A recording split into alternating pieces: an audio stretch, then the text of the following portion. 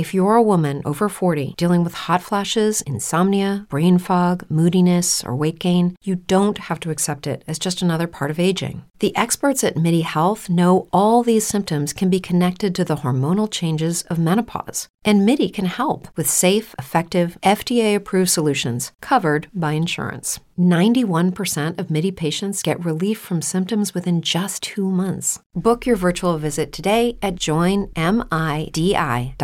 What's the easiest choice you can make? Window instead of middle seat? Picking a vendor who sends a great gift basket? Outsourcing business tasks you hate? What about selling with Shopify?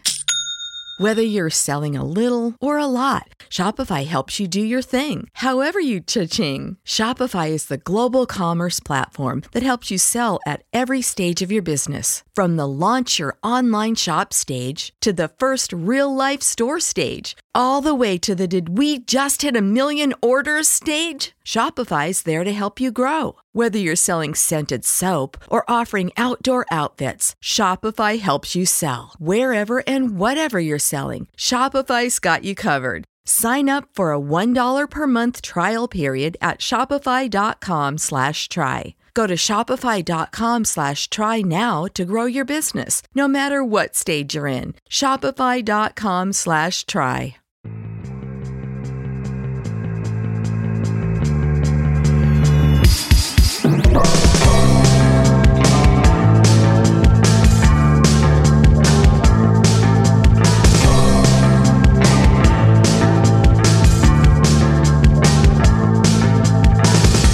This is Conspiranormal.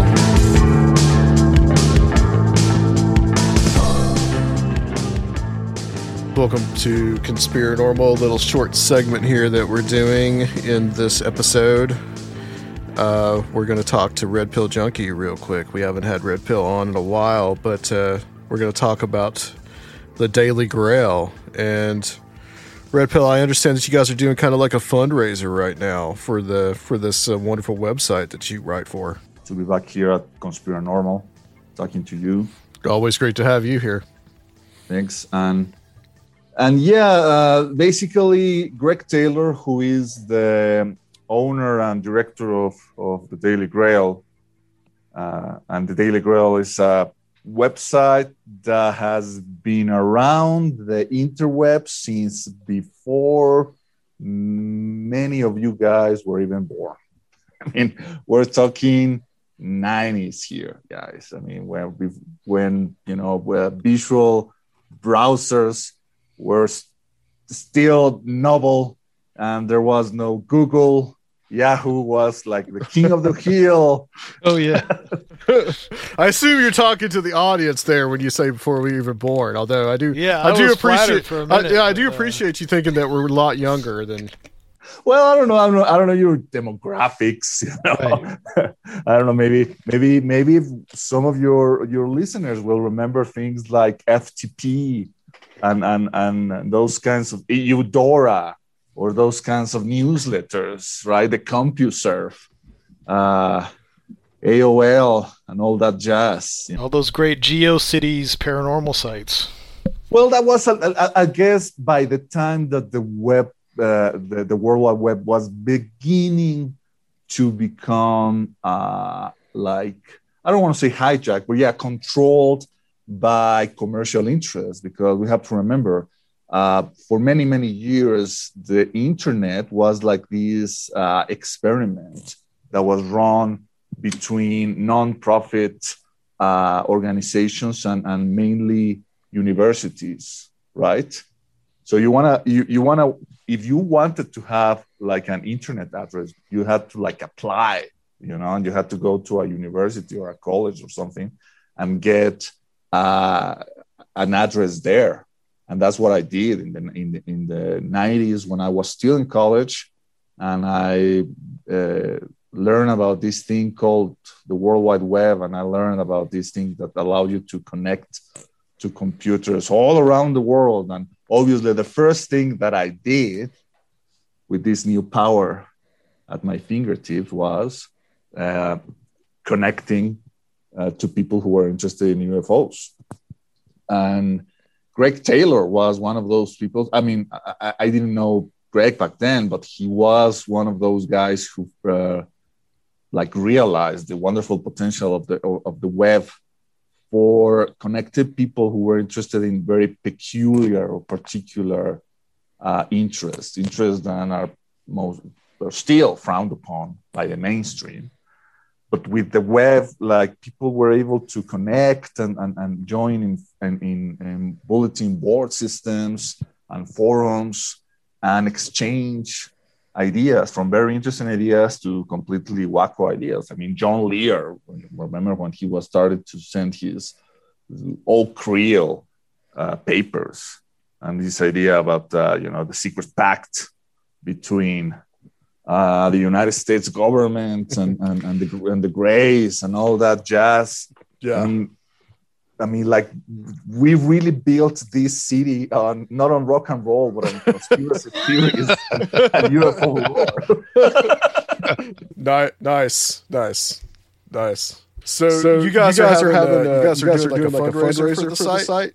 Well, yes. I mean, what we realized is that in order to keep this ball rolling, we need to make the webpage more profitable. And in order to do that, the only thing that we can figure out is to get more Patreon subscribers.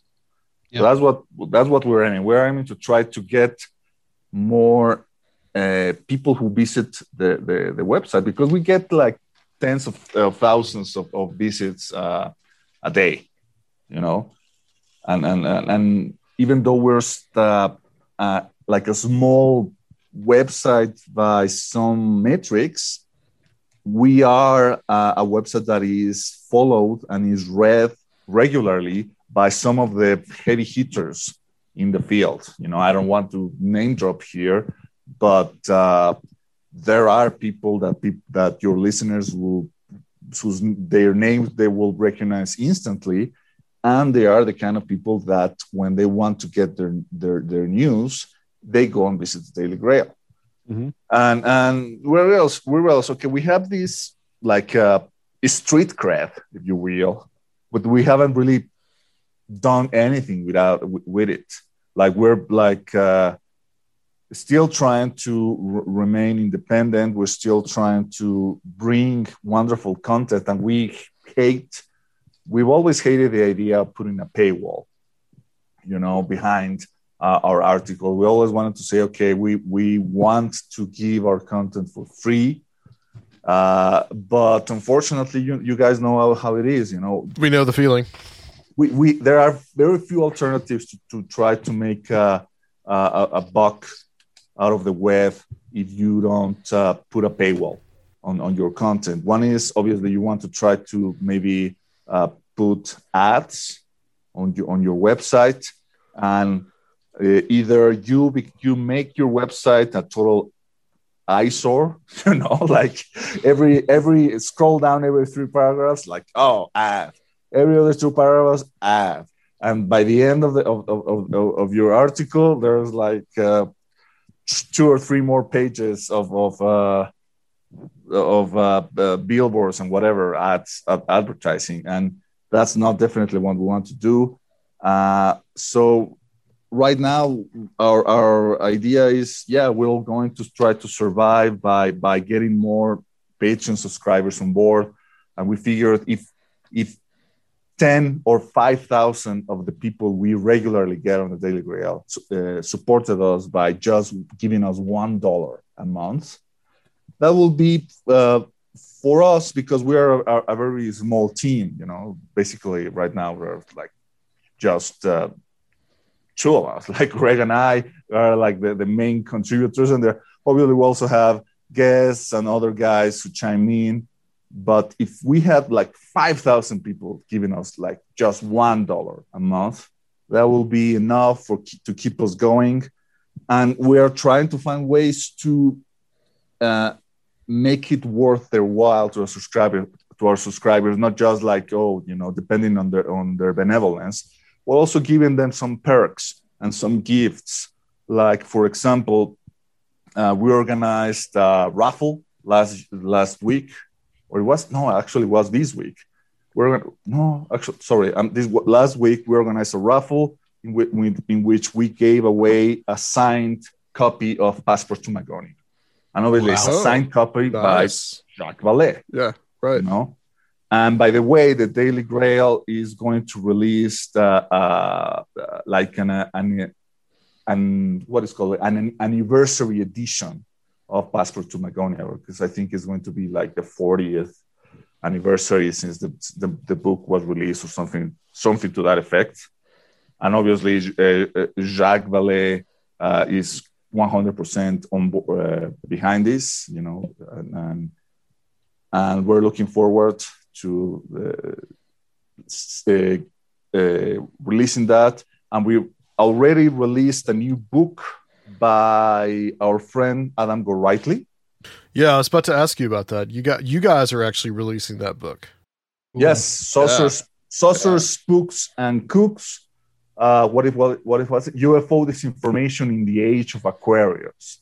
So basically, it's all these ideas about how people since the 70s were like expecting the UFO truth to finally be revealed, and how they thought that first that the government was stopping it, and then how the government was going to support it, and then is going back to no, now they're actually against it, and it's all these merry-go-round that the younger audience in the UFO world are probably not cognizant to it. So there is this crackpot historian called Adam Gorightly, who is getting a look into all those histories and trying to like give these chronicles to the younger audience, or not so younger audience. I think people, you know, in our age will get something out of this book too.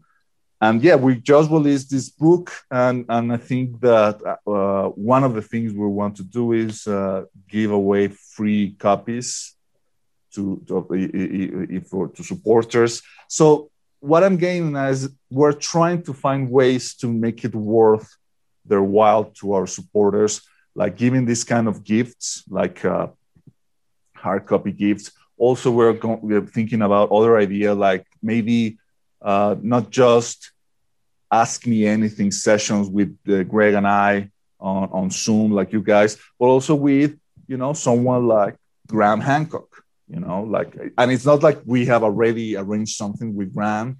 I'm trying to not like speak beforehand, but that is the kind of things that we are trying to see how we will be able to bring really exciting content aside from the content we are already providing on the Daily Grail. Excellent, cool.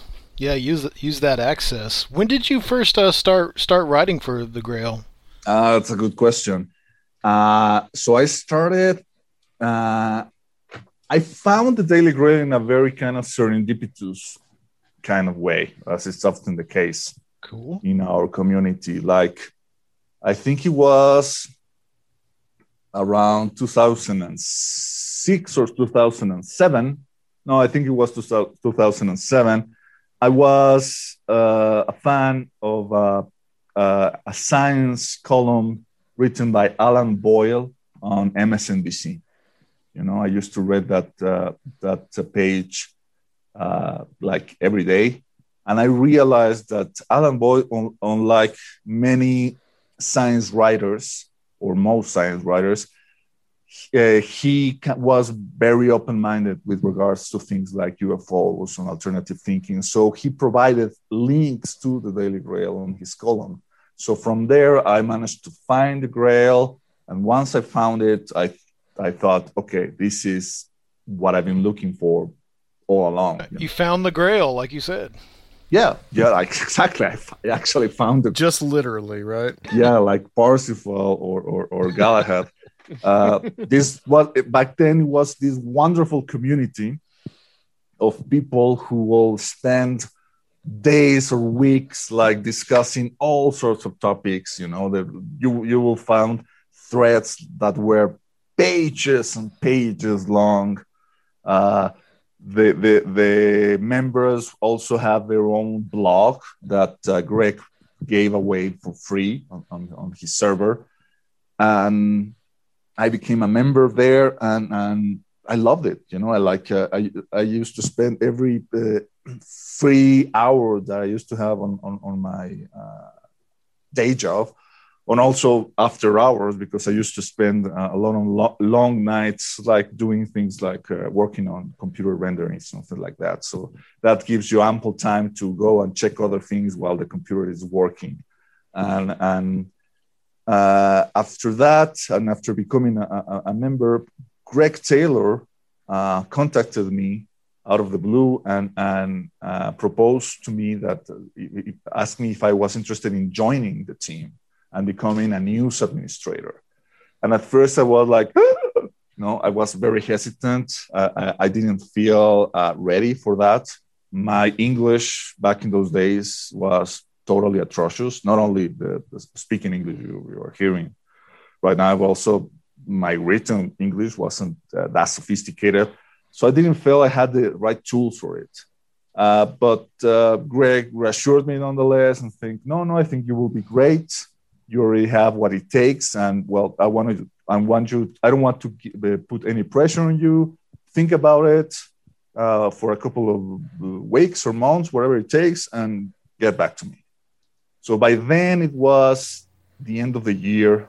I went to, not Cancun like Ted Cruz. I went to, actually, I think you were keeping it timely. Exactly. I went to Puerto Vallarta with my parents and my sisters and my brother-in-law. And I thought, what the hell? Why not? Let's give it a shot. And really, in hindsight, was like one of the best decisions I've ever made in my life, because then I was like introduced to this like wonderful world of like-minded people, not just the members of the Daily Grail, but people outside of the Daily Grail. I started to get acquainted with people like Greg Bishop or people like Micah Hanks. And from then, I then traveled to the Paradigm Symposium in Minneapolis in 2012. So I started to interact with people in this community, not only by a computer, but also, face-to-face. Started to travel abroad, and sometimes I have regretted a lot of decisions in my life, and the way that my life has turned wasn't, obviously, like many of us, wasn't what I expected it to be. But definitely joining the Paranormal 4TN community, becoming an active member from a passive consumer of content to an active producer of content, like I said, was one of the best decisions in my life. I haven't regretted it since. And it's exciting, and being part of the Daily Grail, which, like I said, is one of the, not only one of the longest running paranormal websites out there, but also one of the most respected, because we really try to take a very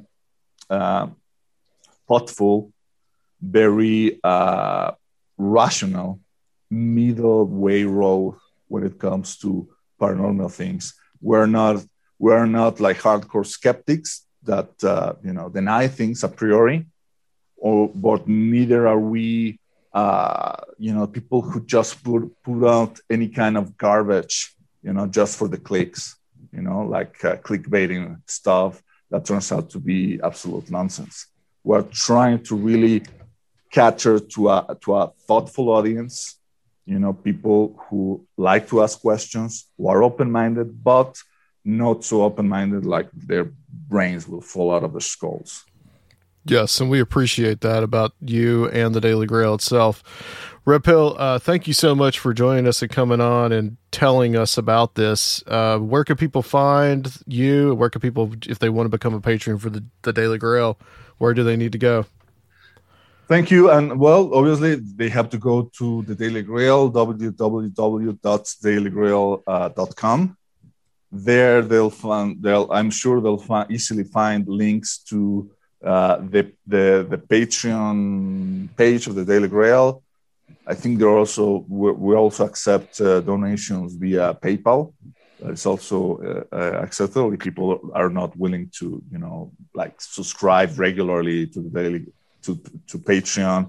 They just want to give like one-off donations via PayPal. That's fine too. And we also encourage people to check our catalog of books that are available through Amazon, right? Like we said, Saucers, Books, and Cooks, which was just released. Please wait for the new edition of Passport to Magonia. I'll also take a look at the other. We also have other wonderful books that I think, unfortunately, are not going to be available anymore, like the Dark Lore Anthology, which, was like a group of essays that were written by many different collaborators, like Greg Bishop, and I think Adam Gorightly also was there. Who else? Mike J. I'm drawing a blank here, but there was a lot of great content on those essays. And there are also, like a great, reservoir of wonderful content. All right. Excellent. Thank you so much. It's a really good resource, guys, and curation is more important than ever now. Absolutely. Number one spot to go to for latest paranormal news as far as I'm concerned. Thank you. All right. Thank you so much. Thank you, Red Pill. Guys, we will be back to Conspiranormal.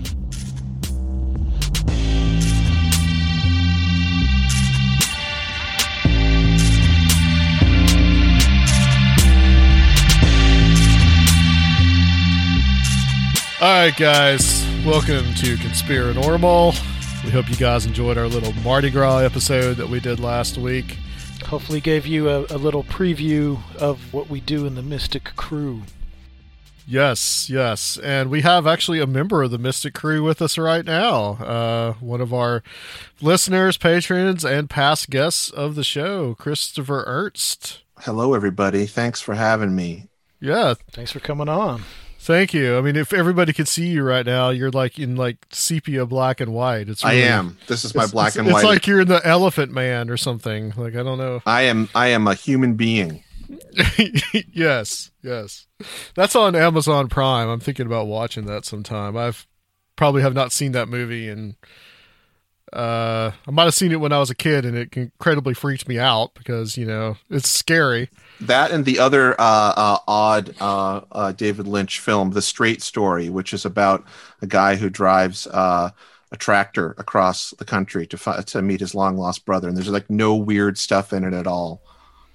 I think we found a topic for our Patreon segment after the show, Lynch. I think. Yeah, we can maybe talk about that. Yeah, David, maybe do a little grab bag Patreon segment or something afterwards. But what we're going to talk about tonight is kind of the new religious movements. And Chris, this kind of started because you had mentioned a religious movement that you grew up in. And Serfiel is going to talk a little bit about something that he grew up in as well. And just like a general discussion about like these kind of like new religious movements, like cult is probably really a pejorative term. I mean, I kind of think of a cult as being something that has a negative connotation, things like People's Temple, Jonestown, Heaven's Gate, these type of, where like people are actually really kind of exploited, honestly. We talked to Naomi at the end of 2019 about a Christian cult that she was in, but we're going to talk about something like kind of, I guess, the more positive side of some of this stuff, and I may talk about some more negative things later, but welcome to the show, Chris. Welcome back. Absolutely. It's a pleasure to be here. So let's talk about Meher Baba. Certainly. I mean, I could kind of talk about this, forever. It's interesting because my interest in the Fortean and paranormal and parapolitical and weird world, there are a lot of sort of intersections that as an adult I have come to find in sort of re-examining the stuff that I grew up with.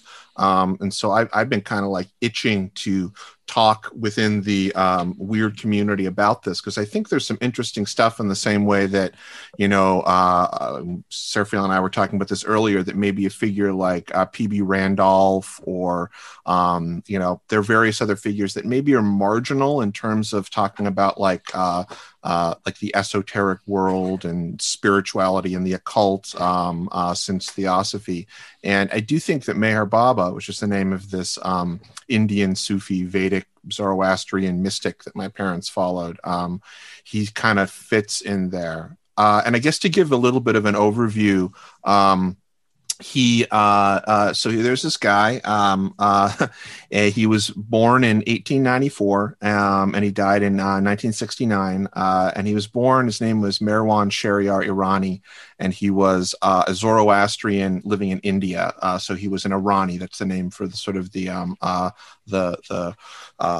what would it be, the ethnic group in India. And his father was a Zoroastrian mystic.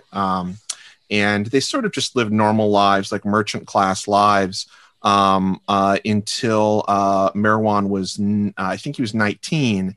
And he had this peak experience, this religious experience, spiritual experience, where he was kissed on the forehead by this reputable Muslim saint, this woman, Hazrat Babajan, who, if you do any research in sort of Indian saints, you'll find a lot of work on her writings on her. And he essentially, according to him, he realized, the full totality, nirvana, the blowing out, full gnosis. And from then on, he essentially had this, series of mystical experiences where, he didn't eat for a year, and he was sort of wandering around in this fugue state, and apparently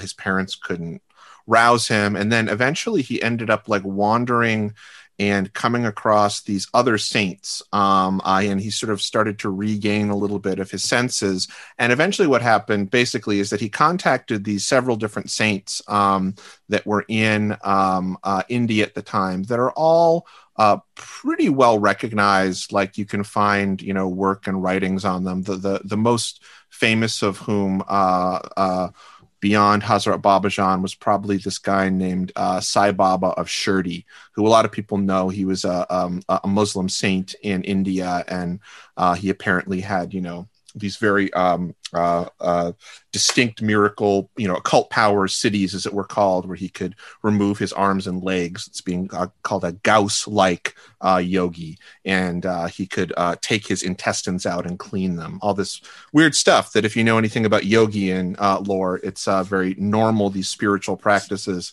We could get into that in a whole other conversation. Take his intestines out and clean them. Yes, that is a big part of apparently advanced yogic and spiritual practice in Southeast Asia and India. You do things like there are all these accounts of saints and yogis who, in order to sort of purify themselves, they will remove their intestines and wash them. I do not have any recorded evidence of this. This is completely new to me, Chris. Yeah. This is okay. Yeah, it's if you look it up, it is totally interesting, right? It's crazy. And that's part of that is apparently one of the outcomes of what is called a siddhi, which is a power that you attain as you become higher and higher on the sort of spiritual advancement level. But apparently these siddhis are not anything; they're like byproducts of spiritual advancement, and you shouldn't pay any attention to them. So anyway, Meher Baba, he met these people. He ended up being trained under the tutelage of Sai Baba's protege, who was this guy named Upasani Maharaj. And about when he was in his early 20s, Meher Baba, he started getting this following. His friends and family felt that they felt something around him, I guess, and he started taking on this, these followers. And when he was 25, he ended up taking a vow of silence, and he never spoke for the entirety of the rest of his life. for until 1969. So for about, I don't know, was it 40 years or something like that? So anyway, he had two, basically, as a mystic, he had two, like, I'd say, periods of prominence in the Western world. The first being in the 1920s and 30s, when he essentially had contact through the UK with essentially occultists of the time. Like, one of the big people that brought him over there was Meredith Starr, who was involved with Crowley, and he was like a poet and I think an editor at, what was the name of the Lucient Press, or the whatever there was a publishing company, I think, that Crowley had started. I think that's right. Yeah. Yeah. And so essentially he spent a bunch of money to bring Meher Baba, because, there was all these, this sort of Orientalism. People loved the mystic swamis and yogis. And that was a really big thing going on at that time, particularly, I think in the sort of, not in the wake, but this was part of the theosophical, uprising of quasi-spirituality within India, and this sort of Eastern mysticism, mystic occultism that was becoming popular. So they brought Meher Baba over there, and he ended up basically traveling the world multiple times. And he met people he went to Hollywood. He went to St. Francis of Assisi's cave. He was doing all this weird stuff. And even though he didn't speak, he talked about, or he would basically use an alphabet board. So he had a board that looked like a keyboard, and he would point to it and spell things out. And then later in his life, he used this form of sign language, and he still communicated quite a bit. And there's this voluminous amount of texts of his teachings to different people. He even dictated a few books that exist out there that are published, and you can all find them for free if you go to the Avatar Meher Baba Trust site. They're all PDFs up there. So he had this initial sort of run when he was with the occult revivalists, and he ended up meeting all these people that were sort of like famous Hollywood folks, and he ended up becoming involved with Rabia Martin, who was one of the who's one of the people that was next in the lineage of Inayat Khan. I know you had Professor Wham on recently talking about Sufism. And so Meher Baba sort of had this, he essentially ended up creating this new Sufi movement that called Sufism Reoriented with Rabia Martin, who is this devotee of Inayat Khan, or whatever you would call it. I guess it would be a devotee. It would be a student or something like that. So then during World War II, he kind of backed off a little bit. He didn't do as much Western sort of moving around, and he spent a lot of time. There's actually this big book documented by a British physician called The Wayfarers, where essentially Meher Baba went around India, and he met with all of these people, men and women both, that were called musts. It's spelled M-A-S-T. And within Indian spirituality, they are people that are considered God mad, meaning that you would usually see them and think they're sort of like homeless or mentally challenged people that are sort of living on the streets, beggars. But apparently, according to Meher Baba and some of the other people, these people were essentially stuck spiritually, and in fact had intense powers on the higher spiritual planes. And so Meher Baba, he went around and did a lot of this sort of mysterious work with them, which would essentially mean he would go and visit them and sit with them for a while, and that was it. Meher Baba did a lot of isolated work in solitude, a lot of stuff that required where he would fast for 40 days and then spend 100 days in an isolated cave. So the stuff that's really very similar to occult, grimoire work and stuff like that. And there is similar things in Indian occultism, such as there's this thing called the Chila Nashini, which is where you sit for 40 days and 40 nights in a circle. And if you do that without leaving it, you eating or drinking, you attain certain powers. So he was doing a lot of this weird work. And then what happened in the 60s again is that Meher Baba became sort of he had like a resurgence in the like hippie sort of love guru kind of milieu. Maharishi, the Beatles were getting into it. Meher Baba became popular again, a much lesser degree. But, you can see there, he had a cover of Rolling Stone once. That's because Pete Townsend of The Who became a devotee of his. And, there's a poster of him in, I think, Woodstock, the movie. But beyond that, he really was kind of relegated to being this love guru like most of the others. So that's where my parents found out about him. And I was raised in a household where I was essentially taught that this person was an avatar of the godhood, in the same way that Muhammad or Christ or Buddha or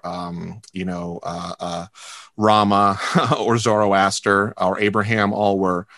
This was sort of the cosmology of Meher Baba, is that there's this cyclical avatar that sort of comes back, and he did say he was that. I have no idea. I'm not going to make any claims about that. But so I was raised by my family. My parents were interested. This is how they met, actually, was because they both were followers of this. And I was kind of in the inner circle as a little kid, because they were sort of on the ground floor, so to speak, in terms of Western followers. Like my uncle is pretty sort of quote unquote famous within the Western Meher Baba community. And my godfather, who's this guy who now works, he's actually a Christian minister and a Baba lover, as they call themselves.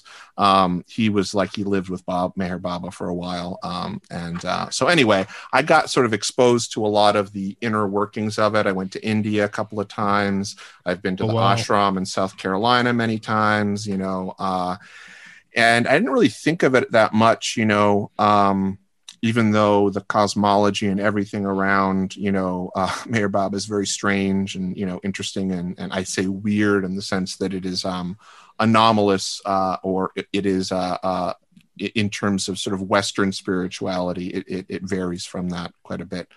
But so when I ended up I'm going to say becoming an adult, but later in life, as I think many, Christians or Muslims probably do if they were raised in a household and then kind of, went away from it or just didn't think about it. It wasn't really something that they were invested in spiritually. They didn't follow it. They weren't part of the groups. And I'm not any of those things, but I did end up becoming very interested in looking back at all of the Meher Baba material, because I started to see, as my sort of occult Fortean perspectives ended up broadening. The older I got, the more research I saw, the wider the internet sort of opened up. I saw that there were some interesting connections, between the life Meher Baba lived, the stuff that he did, the people that he met, the weird writings that he put out and stuff like that, and what I would call the sort of general occult, parapolitical, mystical, post-theosophical world that we all kind of discuss in one way, shape, or form, be it UFOs or something else. And so I started researching it, and I found that there was quite a bit that I think is interesting enough to kind of warrant looking at Meher Baba in the same way that somebody might look at, like I said, P.B. Randolph or, Gurdjieff, or I don't know if people know the guy Daskalos, who was a Greek sort of saint that supposedly could do miracles, or Blavatsky. So it gave me a pretty unique perspective, not only on, I think, some things that people maybe haven't necessarily looked at when it comes to like contemporary occult Forteana, but my upbringing also gave me a very unique perspective in terms of Sufism, Vedanta, like Hinduism, particularly Advaita Vedanta, which is sort of one of the oldest forms of Vedic, like pre-Hindu spirituality, Zoroastrianism, and even Christianity, because there was a lot of like very frank, talk within the Meher Baba literature and community about these sort of, they wouldn't even call them secrets, but this was just like, this was, according to Meher Baba, the not hidden, but the garbled spiritual history of the world, as it were, that was sort of has been mistranslated in certain ways. So it's a particular worldview. I won't say that I'm not a believer or a devotee, but it does give me, I think, sort of an interesting perspective. And I think that, I don't know, for anybody that is interested in sort of the spiritual, the intersection of spirituality and the occult in the 20th century, I definitely think that it's something that they might want to look more into. I don't know. I guess that's just that is a major overview.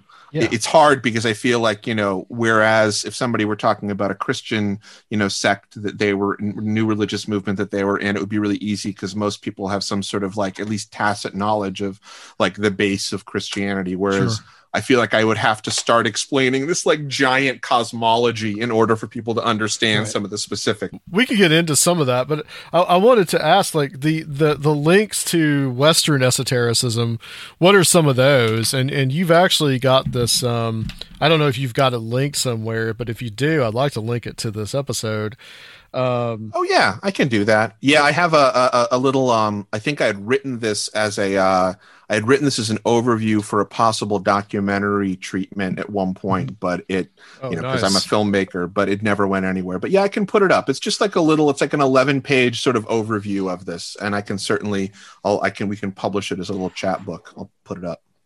Well, what are some of those links to more like Western esotericism that Meher Baba had? Yeah, and I guess it's much him, but more kind of like the belief system that surrounds him is more right. I think the belief system that surrounds him, and I think in particular, like I guess the way to describe it is that it seems to me, from looking at this like voluminous amount of, it is essentially hagiographical material since it was all written by his devotees, but a lot of it, these people like became his devotees after the fact. And the way that people acted as his devotees even is a little bit like, it's not the same as you might be used to. It wasn't like these people gave up all of their worldly belongings. It was more like they were allowed to tag along with him, if that makes any sense. Yeah.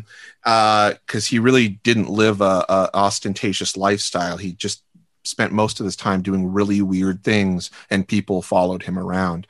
But some of the intersections with, I think Western occultism, probably, come from specifically this idea that, or specifically theosophy, this idea that he had, or that he put forth, wasn't actually an idea. This is what, he said was the truth, is that Earth is the home to these 5 perfect masters.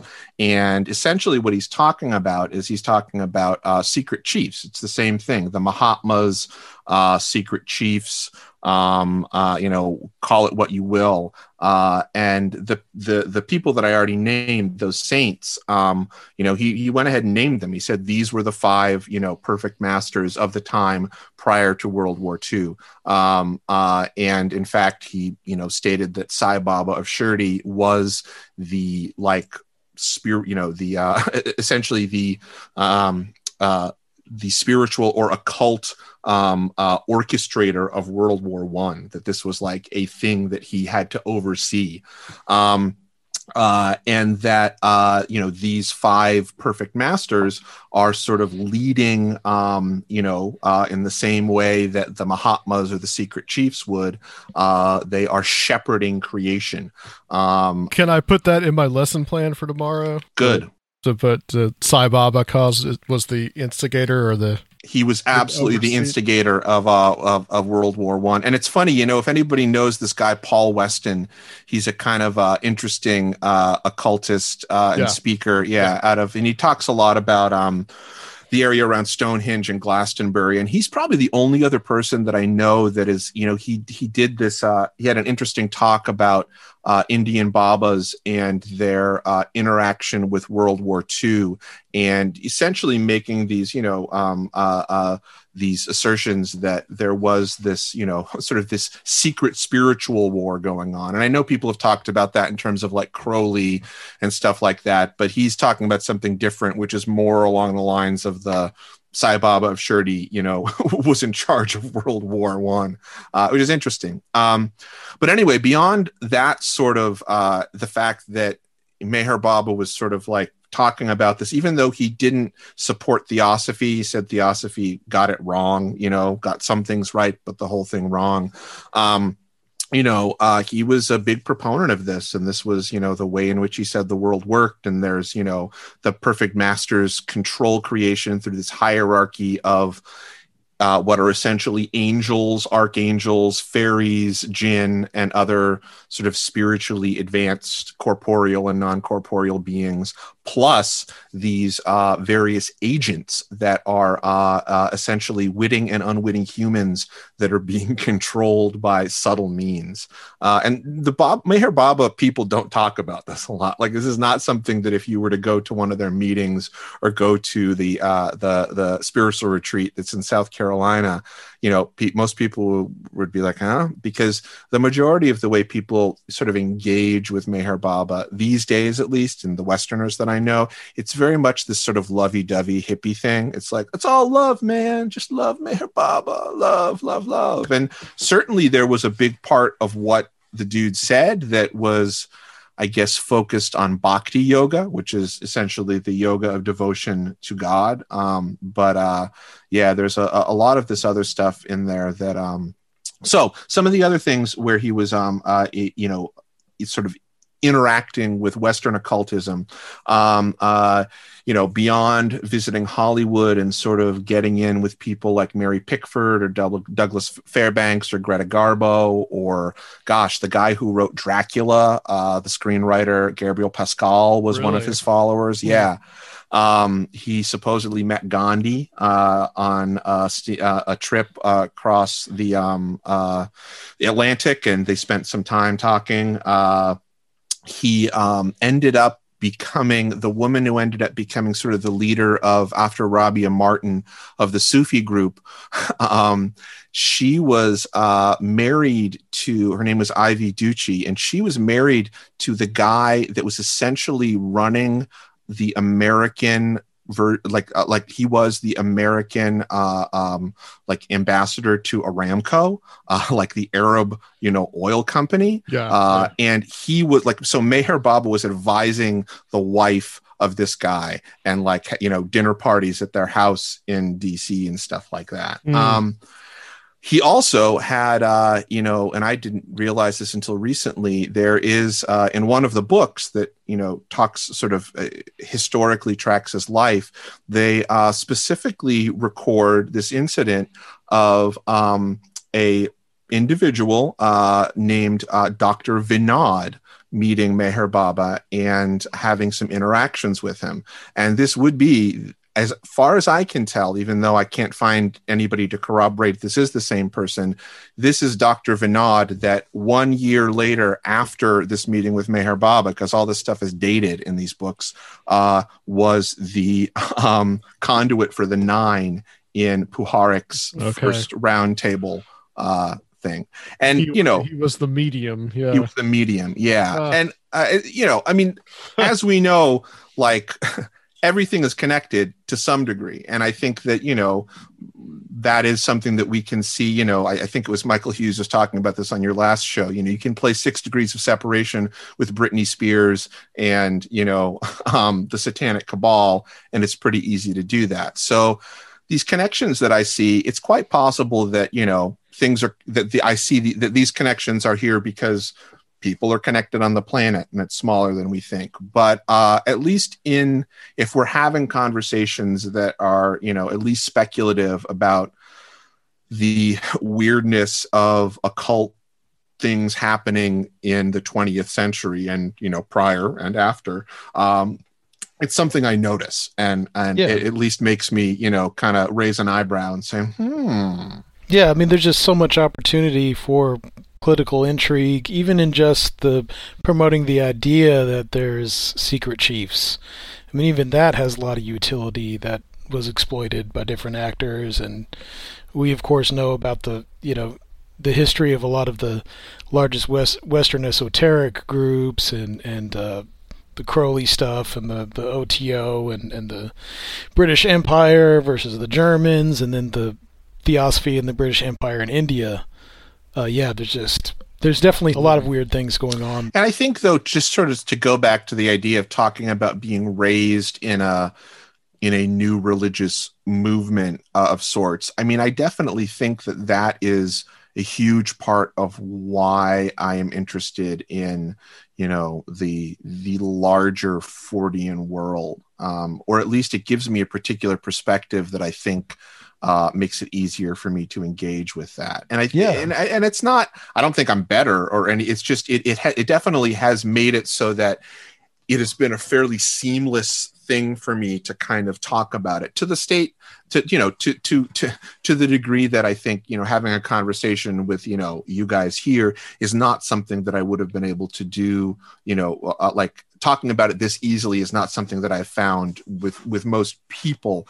And it has been hard, I think, to find, throughout my life, I guess, people that I can talk to, about this and it not be about like, it's not that I'm a devotee of anything. It's simply that I just, I fully accept the presence and the of weirdness in the world, of phenomena in the world. I'm not saying I know what it is, but I guess I'm beyond the point of trying to figure out whether or not this stuff happens. And I'm already onto the conversation of like why and what for. Because you were already kind of primed to these ideas and almost took them for granted already. I wanted to ask you about that. What was your religious upbringing like in this? Like, how did they create the context for you to understand this movement, this cosmology?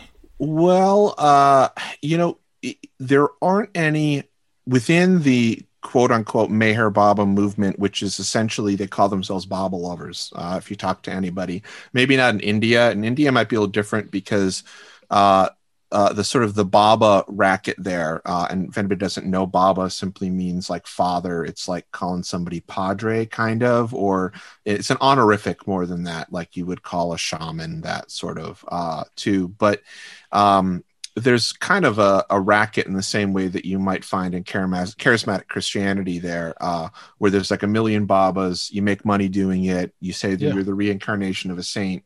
And so it might be very different if you're raised that in there. And it probably was very different for people that were raised in Sufism Reoriented, which was the sort of Sufi offshoot of this. And I have heard of some sort of abuse stories coming from there. But for me, at least, it really was, in the majority of the quote unquote Baba lovers out there, there's no dogma. So you're not told to do anything. There are no holidays. You're not supposed to do anything. There are no observances. You're not supposed to do anything. The only thing there really is nothing that is said by either Meher Baba or anybody else that you need to do. Except for, and this is sort of like, it's not like there are commandments, is the idea of a simply love God. And I know that it sounds pretty corny, but that is really, if I were to go to what I think the basis of most, maybe it was just my family, but most Western Baba lovers, kids that were raised in that environment would say that it was pretty much about this idea of, well, first off, you were taught that everybody is God. We are all, and this gets a little bit into sort of the cosmology, is that essentially we are living in God. This is God. Existence is God. Everything, the totality of creation that we can't understand, that is God. And that what we are experiencing is essentially God in its totality, going through the process of knowing itself. And that so we are fragmented souls that are all in fact part of the oversoul, which is God, and that we are on a journey to sort of go to a journey that is creating separateness, and then from that separateness will again come unity, and we will retain the knowledge of full consciousness when we do that, and when we realize we are God again. So, and apparently, according to Meher Baba and his followers, he was just the most recent person, where this happened to. He was the vessel that was ripe for the totality of the universe to show itself. And this happens every 700 to 1400 years, and at smaller intervals in between then. So yeah, we were essentially taught that everything is God. Love everything, try to be nice to people, try to be compassionate to people. And you can find this corroborated in the quote unquote teachings of Meher Baba, that, it is better to live, a life of kindness and sort of, humanist principles, and not be a religious or pious person than it is to be a falsely religious or pious person and not live by those principles. So all in all, it was pretty good in terms of that kind of base moral structure that was given to me. How did I learn about everything? Well, a lot of it had to just do with the fact that I was being taught this stuff conversationally. I mean, probably the fact that I was homeschooled had part of the fact, it had to do a little bit with being like around my parents more and hearing part of it. But I think the things that I was interested in as a kid, and I wasn't homeschooled for religious purposes, it was more for the fact that my mom had been a Montessori school teacher and just hated the public school system where we were in Georgia, and she really didn't like it. So I was homeschooled. And one of the things that I got really into myself was Greek myths and Norse myths, and essentially occult and supernatural stuff too. And it really, I think because of that, it was sort of easy to talk about the sort of supernatural aspects of the occult cosmology of Meher Baba, because it kind of tied right in there. So, if I got interested in, Greek myths and Hercules, I also ended up, my parents would get me the book, the Upanishads, or, Vedic texts or something like that. And I even read some of the Meher Baba stuff too, but most of that is just anecdotes of, people that were living with him. So a lot of it came from them simply telling me about it. I was also absorbed it by being around a lot of, they would have essentially study groups. There'd be salons. So they would have other people that consider themselves Baba lovers around, and they would talk about stuff. And I picked up stuff just, being a kid, hearing that. I was taken several times when I was a kid, in fact, many times, to the ashram or spiritual retreat, which is in South Carolina, which is still open and anybody can go to it. Well, can't go to it now because of COVID, but it's an interesting, it's right in the middle of Myrtle Beach. There's this several acre swath of pristine beachfront forest that is a spiritual retreat that you can go to in Myrtle Beach.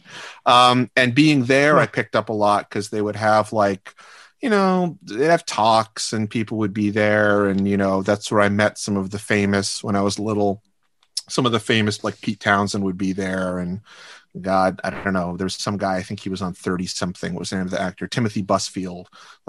There'd be certain celebrities there that were involved, and I don't know. So I picked stuff up like that. And then, I went to India a couple of times when I was a teenager, when I was old enough sort of to go to the ashram there. And, I learned about stuff there, just kind of absorbing it, being around it. I mean, I did end up reading stuff, I think, when I was in my teens, but yeah, then when I got to college, it just sort of went out one ear. It wasn't like I made a conscious decision to become an apostate or anything, but it was, so a lot of it was just kind of picking it up by osmosis. And I did a lot of reading when I was a kid. And then, I really did have to go back when I was as an adult in the internet age and essentially reread everything in order to sort of pick up these connections, because it was all really nebulous, in my mind, I think, at the point when I started making these connections. And I was like, oh, I should go back and read this stuff. And now it's all available online too. It wasn't before. A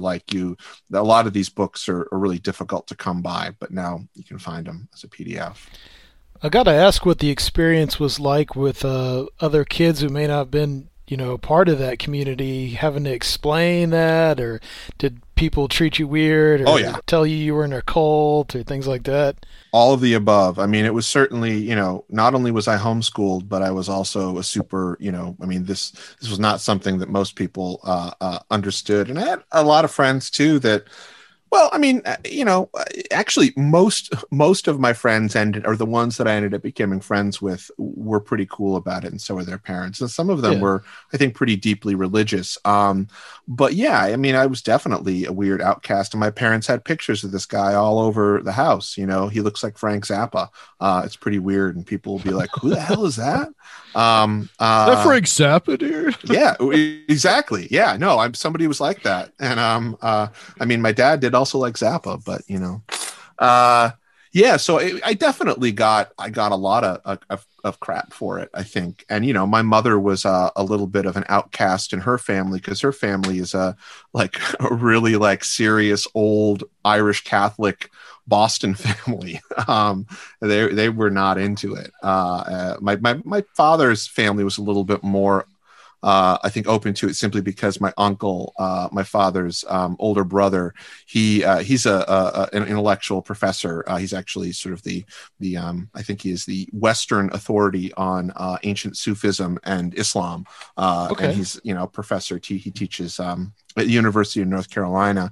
And so my father's family is a little bit more kind of cool with it, because I think my uncle presented it in a bit more of a intellectual way. But my mother's family, she was the baby of the family, and she was essentially like a weird hippie, and they weren't particularly cool with it.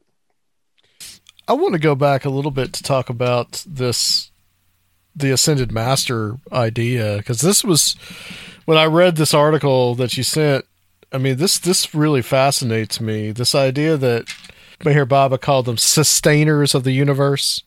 Yeah. And it's almost like you have this idea of these people that just look like indigents. Yeah. These holy men. Yeah. But they're essentially controlling reality. So now I got to think about if I drive past a bum, pushing a shopping cart, is that guy controlling reality? Is he controlling my reality right now? Really, but it kind of makes you think about that. But that's an incredibly fascinating concept. And when I looked up this picture of Sai Baba, that you said that he manipulated World War I. Well, I mean, nobody could see this, but you guys could see it. I mean, that just looks like a guy sitting in the street corner. Yeah, no, he worked. And all of these saints, all of the perfect masters I'm sorry, I take that back. Not all of them. Some of them, so you had, and it's weird because it's kind of this either or. So you have somebody like Sai Baba of Shirdi, who he really was these people live as they're essentially homeless. They are homeless, and they subsist on whatever people give them. They live in caves. But then, for instance, one of those guys, Narayan Maharaj, he lived in this ostentatious marble palace and sat on a throne made of solid silver. And I think, for me at least, when I start to see that, honestly, I start to think trickster is what I think. I start to think even though I know that's making a really long stretch to sort of the UFO, I consider all of this kind of the same phenomena. And so I start thinking about well, yeah, that kind of makes sense, that if you're going to have these, I mean, again, this is all speculation, but if you're going to have these ascended masters that are essentially controlling the, the creation, then they're either going to be this homeless guy on the street, or this guy that sits in a silver throne and never leaves it. What the hell is either of those? So it is very interesting. And essentially what the way at least Meher Baba stated that this exists, and also Upsani Maharaj, his sort of his teacher, is that each soul, you and I, we all have the capability. We could easily become perfect masters. It just depends on sort of how long we've been going through the temporal cycle of this. And Meher Baba very much,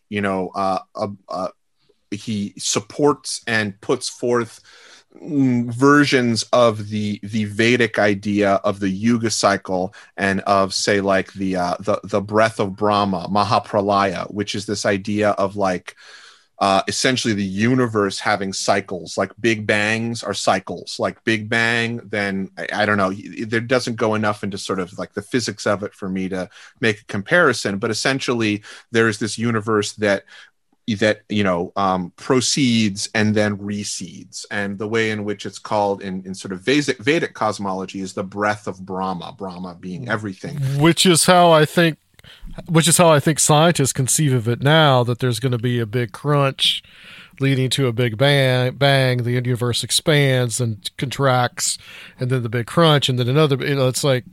And so what's so special about Hero Bread's soft, fluffy, and delicious breads, buns, and tortillas? Hero Bread serves up 0 to 1 grams of net carbs, 5 to 11 grams of protein, and high fiber in every delicious serving. Made with natural ingredients, Hero Bread supports gut health, promotes weight management, and helps maintain blood sugar. Hero also drops other limited edition ultra-low net carb goodies like rich, flaky croissants and buttery brioche slider rolls.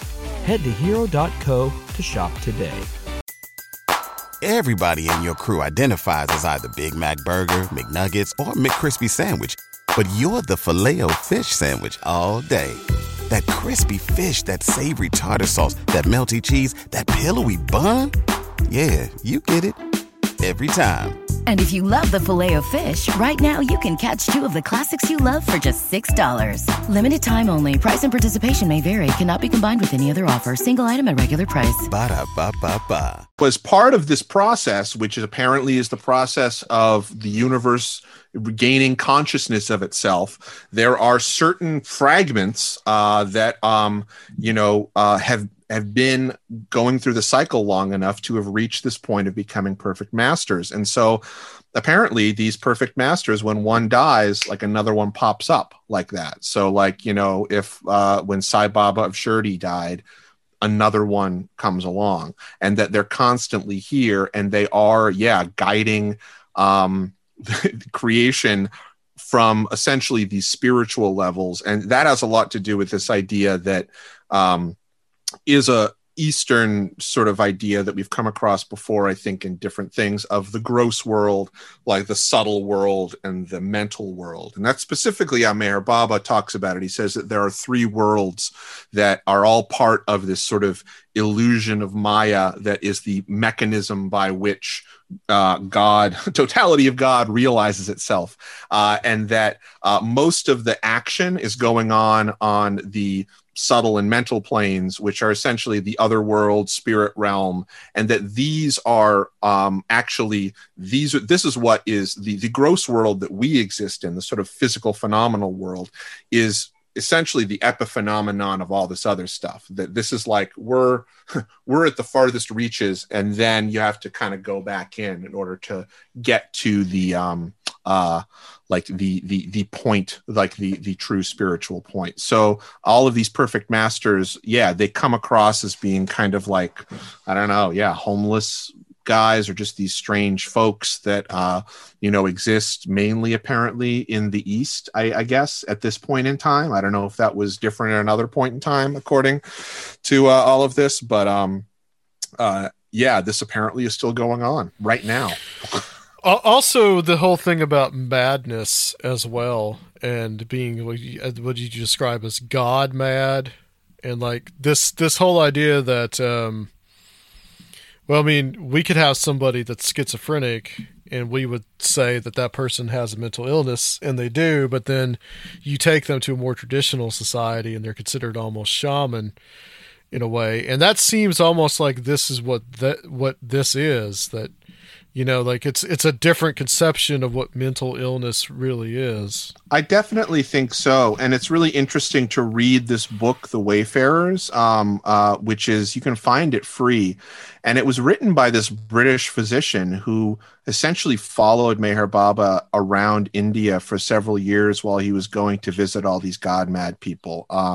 And just from like as a piece of anthropology, it's interesting. He ended up becoming his devotee later, as most people ended up being, which is a weird thing in and of itself. I find it actually especially weird. The thing that I find the most weird about Meher Baba is that I cannot find anything scandalous. Like I can find some stuff that was like said that's dated, you know, like using he pronouns or something like that, or, you know, referring to I don't know, talking to somebody in the 1920s in India about sex and saying, you know, you shouldn't be, you know, like don't have a lot of sex. I don't know, these things that are very innocuous, but in the same way that I would expect, like, I don't know, Rajneesh, Osho, you know, Wild Wild Country, or, you know, you find out later that somebody was screwing all of their people, or, you know, they secretly had, you know, I don't know, all this money or something like that. And I mean, I would love it if somebody could come up with some scandalous stuff, because that would certainly make me feel a little bit more comfortable and like, oh yeah, I know what this is. This is recognizable, but I can't find anything. And I find that really weird. Which leads to me to think that either this guy was nuts or he actually something was going on, you know. He was involved with these other people that people thought were saints. Maybe, I don't know, he was tapped into something. His behavior was certainly strange enough. Like he spent most of his time like fasting and living in a box. And not speaking. What was the influence of Zoroastrianism? Well, I think Zoroastrianism, I don't think there was anything specific in terms of the like cosmology of Zoroastrianism that came through. If you were, again, and I feel like kind of going back to, you know, simply what this guy Meher Baba stated. And again, when I say he said this, he never said anything. He pointed to some letters and people wrote it down. So take with that what you will in terms of translating it. But so what he said about Zoroastrianism was essentially that like it was so long ago that most of what are the teachings of Zoroastrianism, what you would find in the Avesta, and is it's basically like none of it's really true anymore, or it's not accurate. It's been so broken down and reused by priest class as, you know, certain ways of you know, social control and stuff like that, much in the same way. Kind of like a cargo cult at this point. Exactly. Or in the same way that some might argue that the Bible has been, you know, that there's some stuff in there that's true, but then there's a lot of, you know, human stuff that's in there. And, you know, I mean, he said the same thing about, like, you know, Meher Baba. He was very clear that, you know, Christ was the same. Christ was real. Buddha was real. Muhammad was real, and these were all the same phenomenon happening. That unique blend of traditions and the way he created this cosmology and spirituality, was it really the product of a pre-partition India, or is that still? It was. You still get characters like that? Would that? I don't know if you do anymore. Quite honestly, you know, I mean, I only know the post-partition India, but it certainly is interesting to note that, like, the majority, I think, of at least if you look back at sort of the hagiography of Meher Baba, most of the stuff that he was doing that was really like weird occult work was pre-partition, and post-partition he kind of like started to embody the stereotype, at least in the way that he engaged with the outside world of like a, you know, just an everyday normal guru. But he actually didn't do a lot of interaction with people after World War II. And he also had two very, very serious car accidents that left him essentially like handicapped and in constant pain, I think from like the 50s on. So he didn't do much after that. And he Yeah. said these experiences were similar to what every, avatar has to go through, in the same way that Jesus had to, experience the suffering on the cross. And Muhammad had to suffer being stoned. That these are things that, in order to, take on the suffering of the universe, that the avatar has to do this. It's, that to me is that's a very Christian thing. I mean, at least this idea of like the dying for your sins, taking on the suffering for your sins, that very, at least when I read it, that to me, I was like, oh, this is a very, Christian. And it's interesting how much of this weird blend came out of it. And I don't know. I mean, he went to college. The guy, before he became Meher Baba, he dropped out, but he was a smart guy, and he worked as like a theater. He was like a theater trooper for a while, and a poet. And he worked at like a toddy shop where they make those like bong cannabis drinks. And he had a pretty kind of normal life, but he was a smart guy. And I don't know if this is the kind of thing that like he picked up a lot of this at school, or where this came from, or if it was taught to him by, these saintly spiritual masters that he worked with, or whether it was, divine intervention, or who knows. Well, so many of these early missions to the West of Islamic and Hinduism variants, they're really, many of them are not concerned with dogma. And he gives this real practical occultism kind of in the lens of what people are already getting into in the West. And I just wonder if like that's because they had such a kind of religiously tolerant world that was coming from, and if like post-partition, now we have so much Hindu nationalism and different, more fundamentalist Islam in Pakistan, if like anything like that would really happen anymore, because things are a lot more separate. Yeah, bro. No, I don't know if it would either. I mean, it's interesting. Like my uncle, actually, he lived in Pakistan as like a Fulbright, like, an academic trip for a while studying. And this was like, this is back in the 80s. And I remember it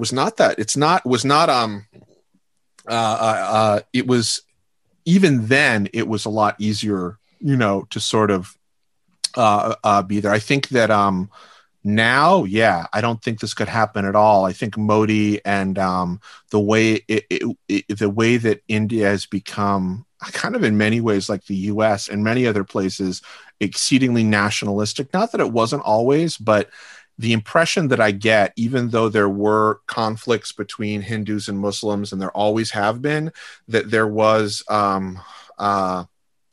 and maybe this is incorrect from reading the books of the time, that there was at least a little bit more of this sort of underpinning of spiritual unity that was there, and that people that were deeply spiritual rose above that, and that it became, but maybe I'm wrong. I mean, I know that it certainly has gotten worse, particularly in terms of anti-Muslim sentiment.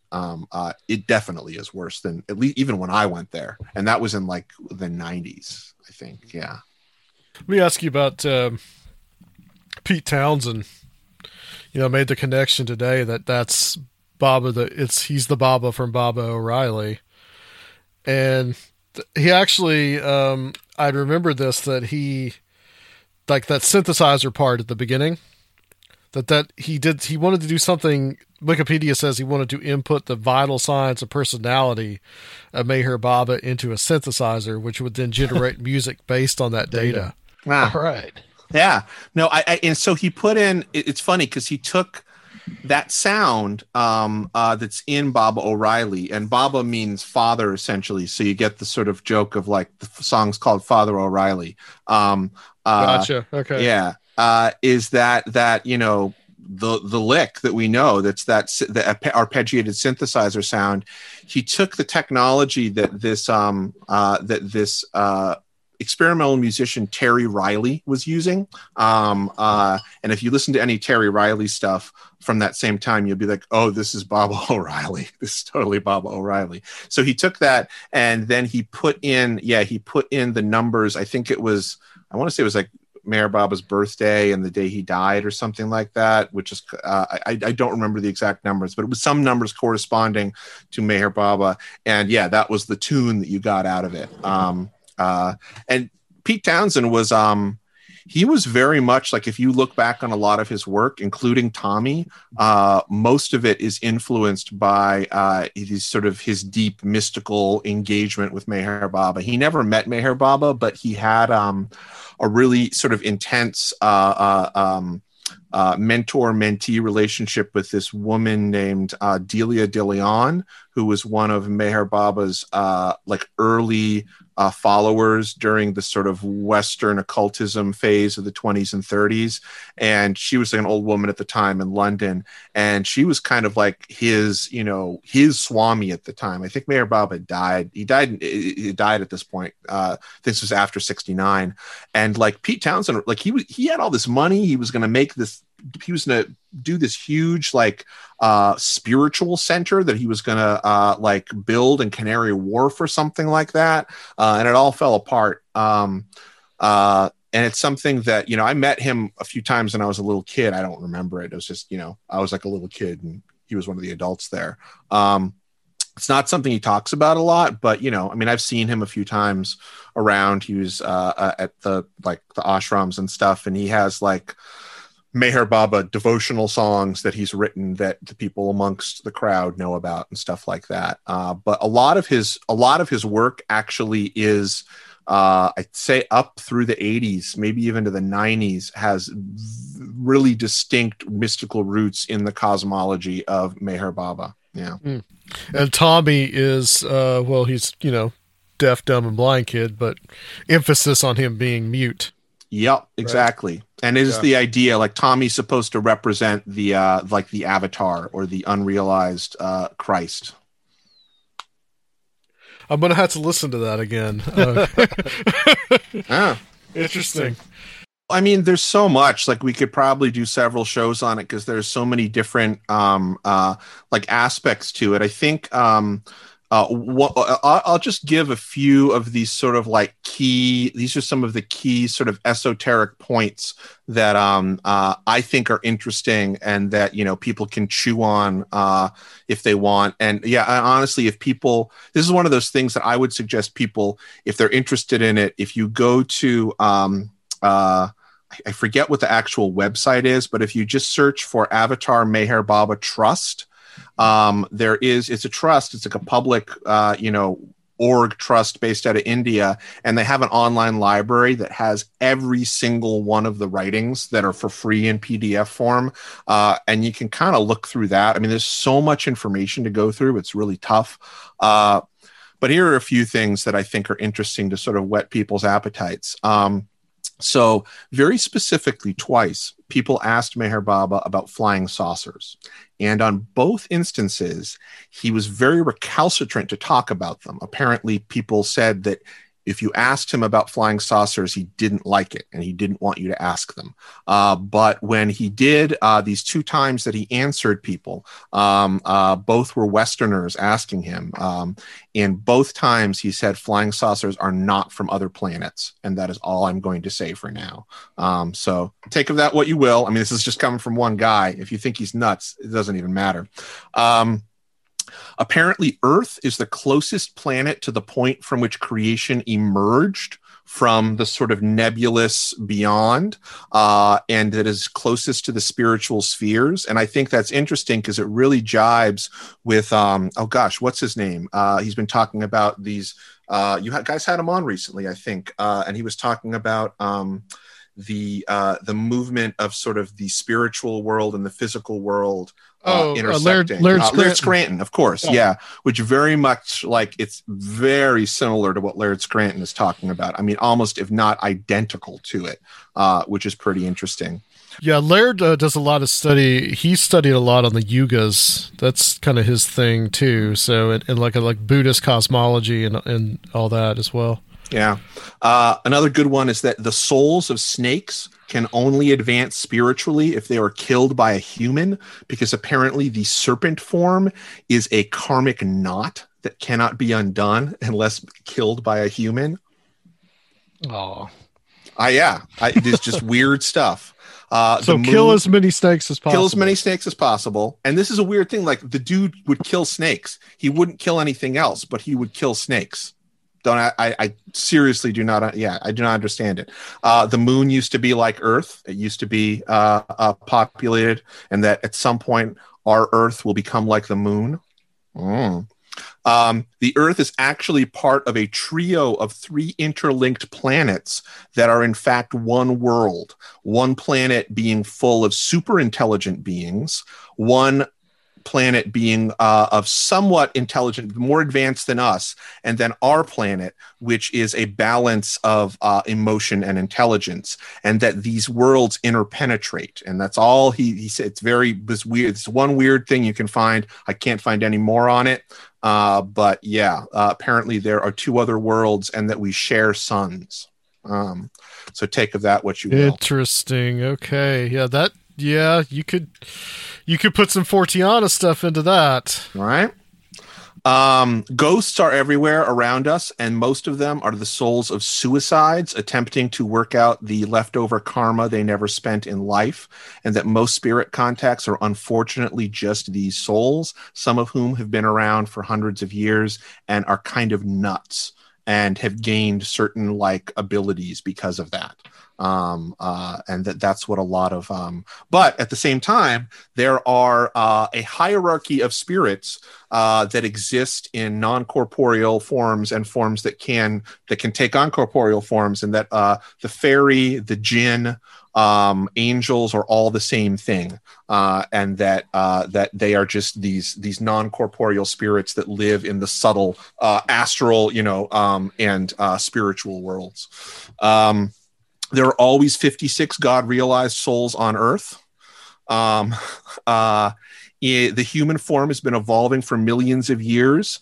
After 1 billion years from now, humans will only be 5 inches high, but very smart. And that at the beginning of this cycle, humans were 14 feet tall and would live up to 300 years. When I read that part, I couldn't help but think about about how some people think the Greys are us in the future. Right. Yeah, I mean, those are just some of them. There's some interesting stuff in there, and a lot of it is I would say some of it's confusing and contradictory, but I think if people are out there and interested in reading works that engage with the spiritual, that engage both with spiritual and occult ideas, particularly sort of in the milieu of Eastern spirituality and stuff like that. It's interesting. It's definitely interesting. And there are a lot of little pieces, I think, that could be picked apart even further, and more interesting stuff kind of pulled out of it. I think particularly from somebody too who's not like me, who doesn't come from for me at least, I feel like I have at least a little bit of a blind spot, just because some of it's so embedded from being young that I can't see things completely objectively. And even though I'm not a devotee or anything, I still feel like part of me wishes that, that some people that have no, zero experience with this, will take a look at it and see if there's anything they can find. Did he have an idea of a spiritual mission to the West, that we needed, things from the East that he was bringing? Did he have that kind of idea? Not specifically. It wasn't like a missionary thing.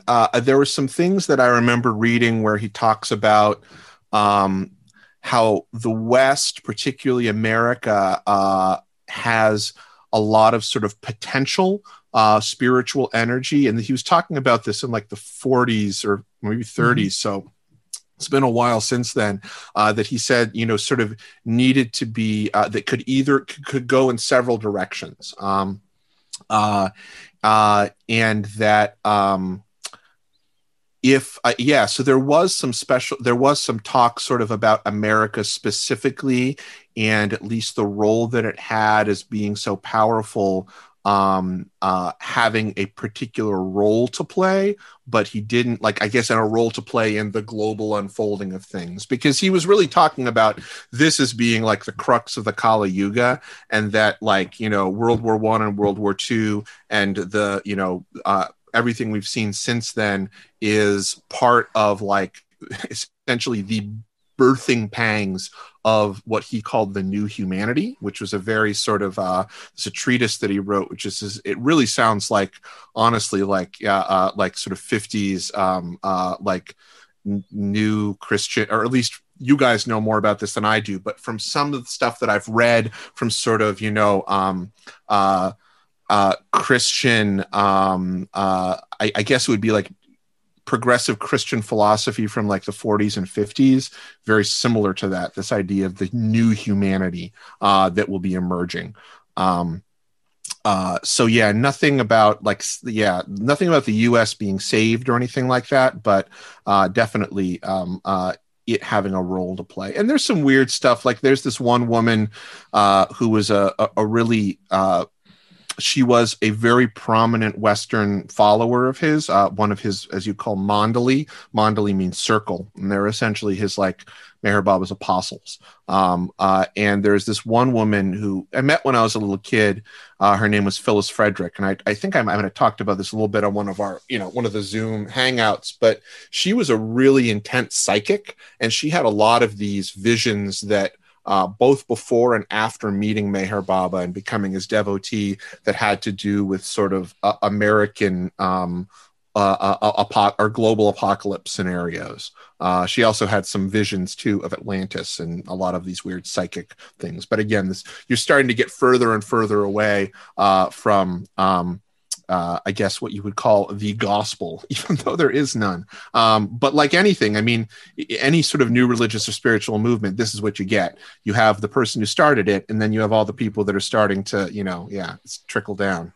So you said he didn't want to talk about flying saucers, but you said that there was a building that resembled a saucer? Oh, yeah. Okay, so he didn't want to talk about flying saucers particularly, but I will say another thing that he did very specifically had this very long treatise, in fact, about how there are intelligent, you know, planets all over the galaxy. He said, I think there were 18,000, specifically said there were 18,000 planets with humans in this, with human-like beings in this galaxy, and that some are so intelligent that they can communicate through psychic means, and that many of them are reincarnating. The souls of these aliens are reincarnating into Earth during this time.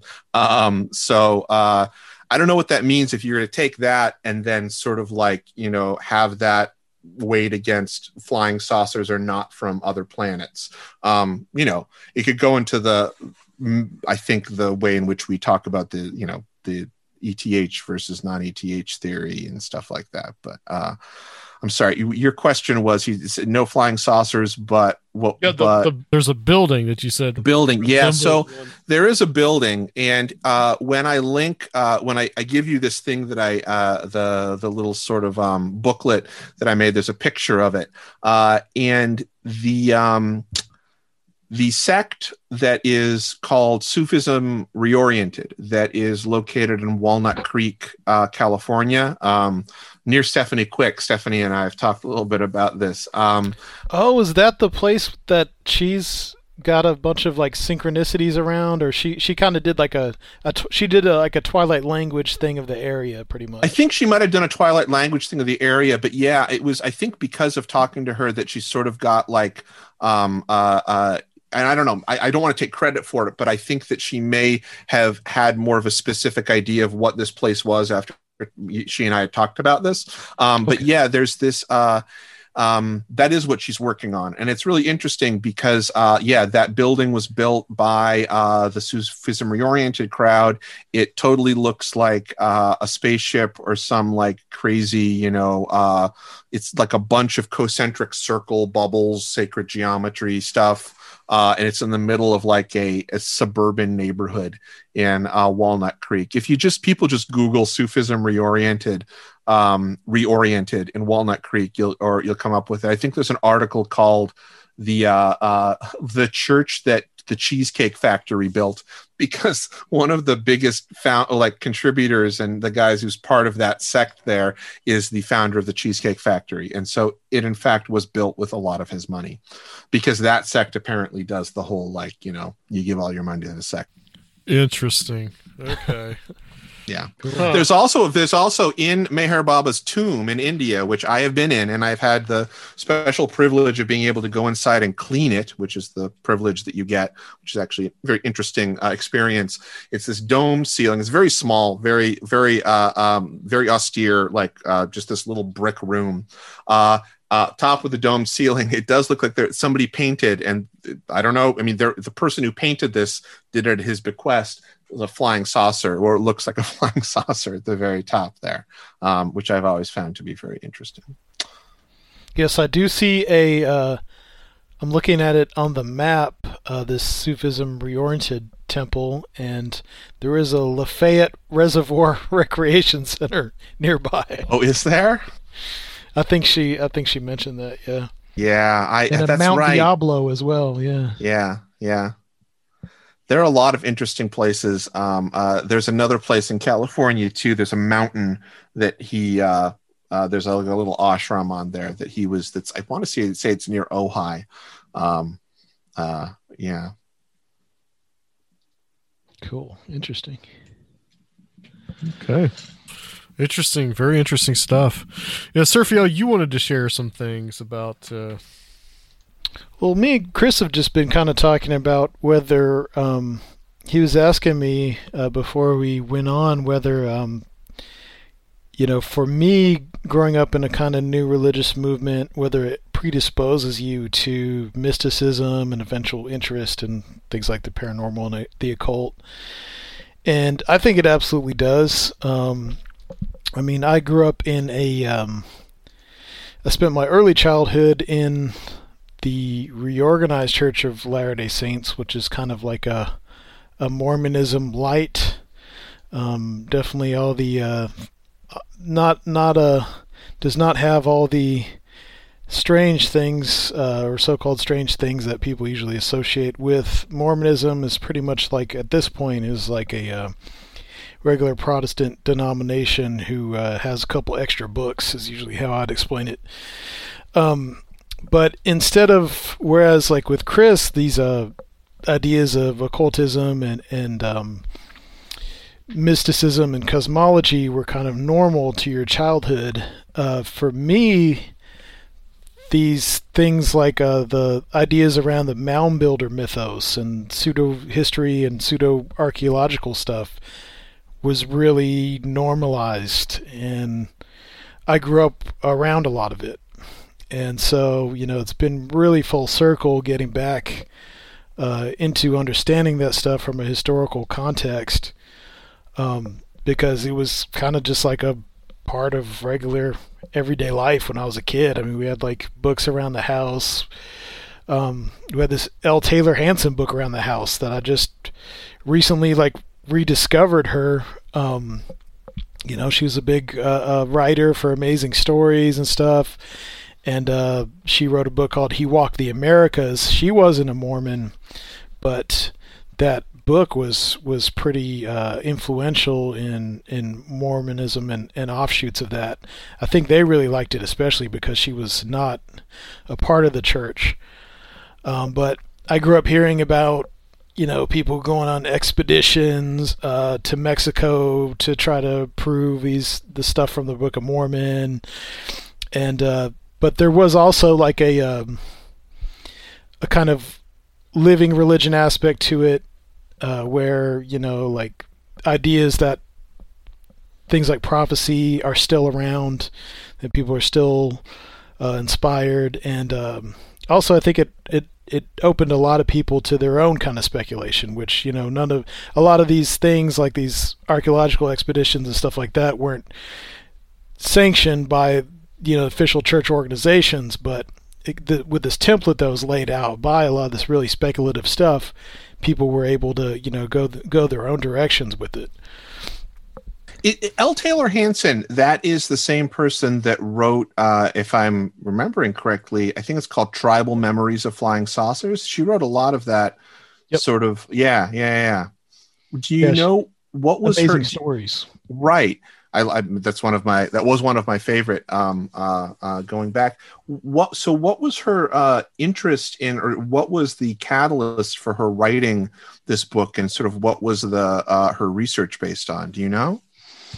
Well, I know that it's basically it's a collection of all of the what's considered like the white prophet mythologies that are supposedly, you find across Native America from South America to up here.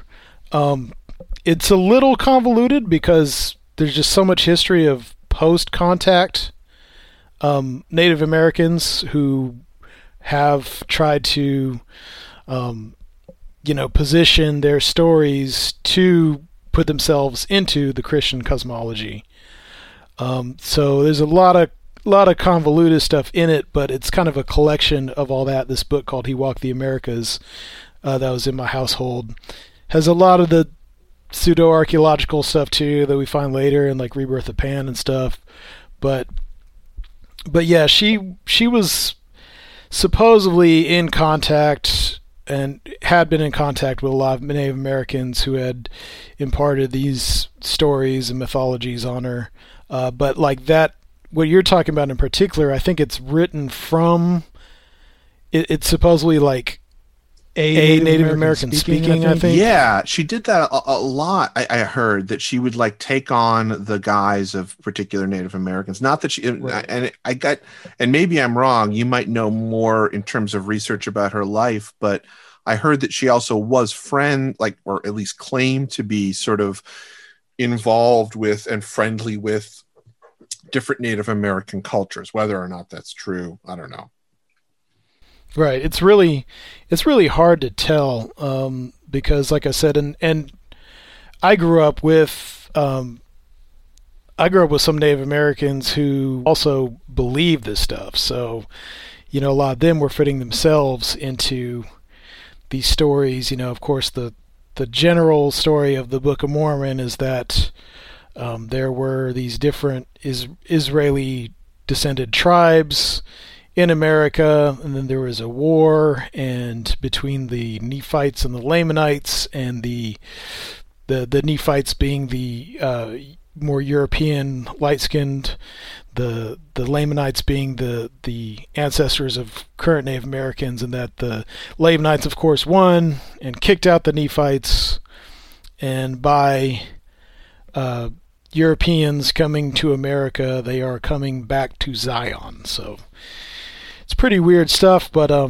the thing is, the sect that I spent my childhood in they were the result of the breaking up of Mormonism after Joseph Smith died, and when Brigham Young went out to Utah, a lot of these groups who stayed behind in Illinois, Iowa, and Missouri eventually came together under this banner, the Reorganized Church of Latter-day Saints, following Joseph Smith's son, Joseph Smith III. And some of the subsequent generations of leadership became very educated and encouraged education of the church members and built their own university, after which it became really hard to maintain a lot of the dogmas associated with Mormonism and to hide a lot of the excesses of the early Mormon leadership. And so they kind of had this, they're kind of having an identity crisis, but they still maintain those books, but there's no kind of, or these books from Joseph Smith, etc., but there's no kind of litmus test to it. And especially I think with my parents' generation in the 70s, less and less of them took this stuff literally, but some of the older generations still do, believe in a lot of this stuff. So it was kind of strange for me. I asked my parents, well, is this real? And they're kind of like, well, probably not, but, blah, blah. It's just kind of a cultural thing, that they stayed in because it's where their families were from. Eventually they fell out with it too.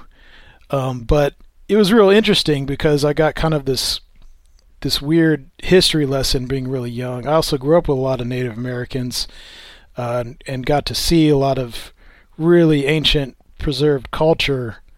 And so I kind of had this dichotomy and got to understand pretty early on the how religions can be engineered pretty much.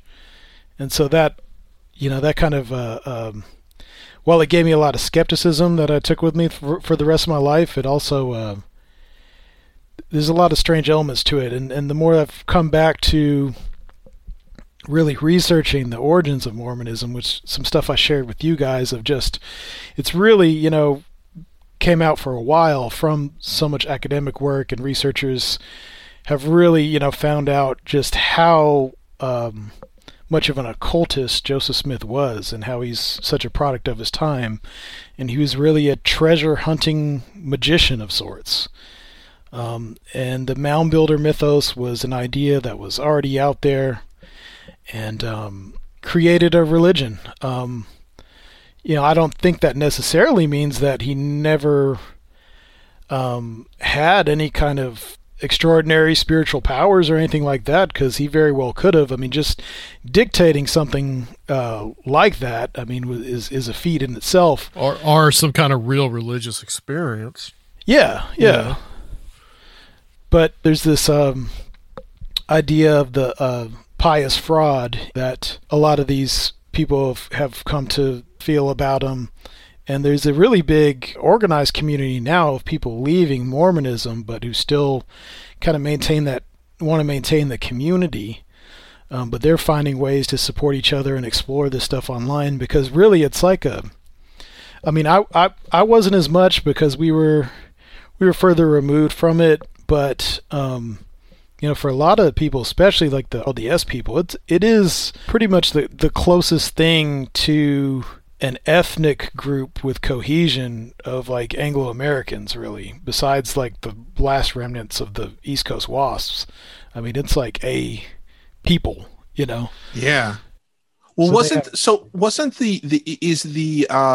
the speculation that's being put out now, and this comes from a little bit from that the interview that you would link for me to take a listen to, is it that Joseph Smith, because of his father and the fact that they were essentially working as treasure diggers, or whatever the term for it is, treasure finders, that at least this historian was putting forth that his, finding of the tablets and Moroni, that was, in a sense, that this is a tall tale that was being put out to sort of further the treasure hunting business? Well, I think what Daniel Vogel's really talking about, who's a historian, is that Joseph Smith got in trouble because officially it was against the law to be this kind of treasure hunter. We're not talking about just going out and, dowsing and thinking treasure somewhere. We're talking about people who are doing magic, and there's ideas of like guardian spirits of the treasure that you have to read grimoires to communicate with, because they'll move the treasure on you, and you have to kind of trap the treasure. You have to say incantations. You have to use stakes, and it was some pretty far out stuff, which is where he talks about he thinks the whole idea for Moroni, this angel of the golden tablets, even comes from, is that it's essentially a treasure guarding ghost.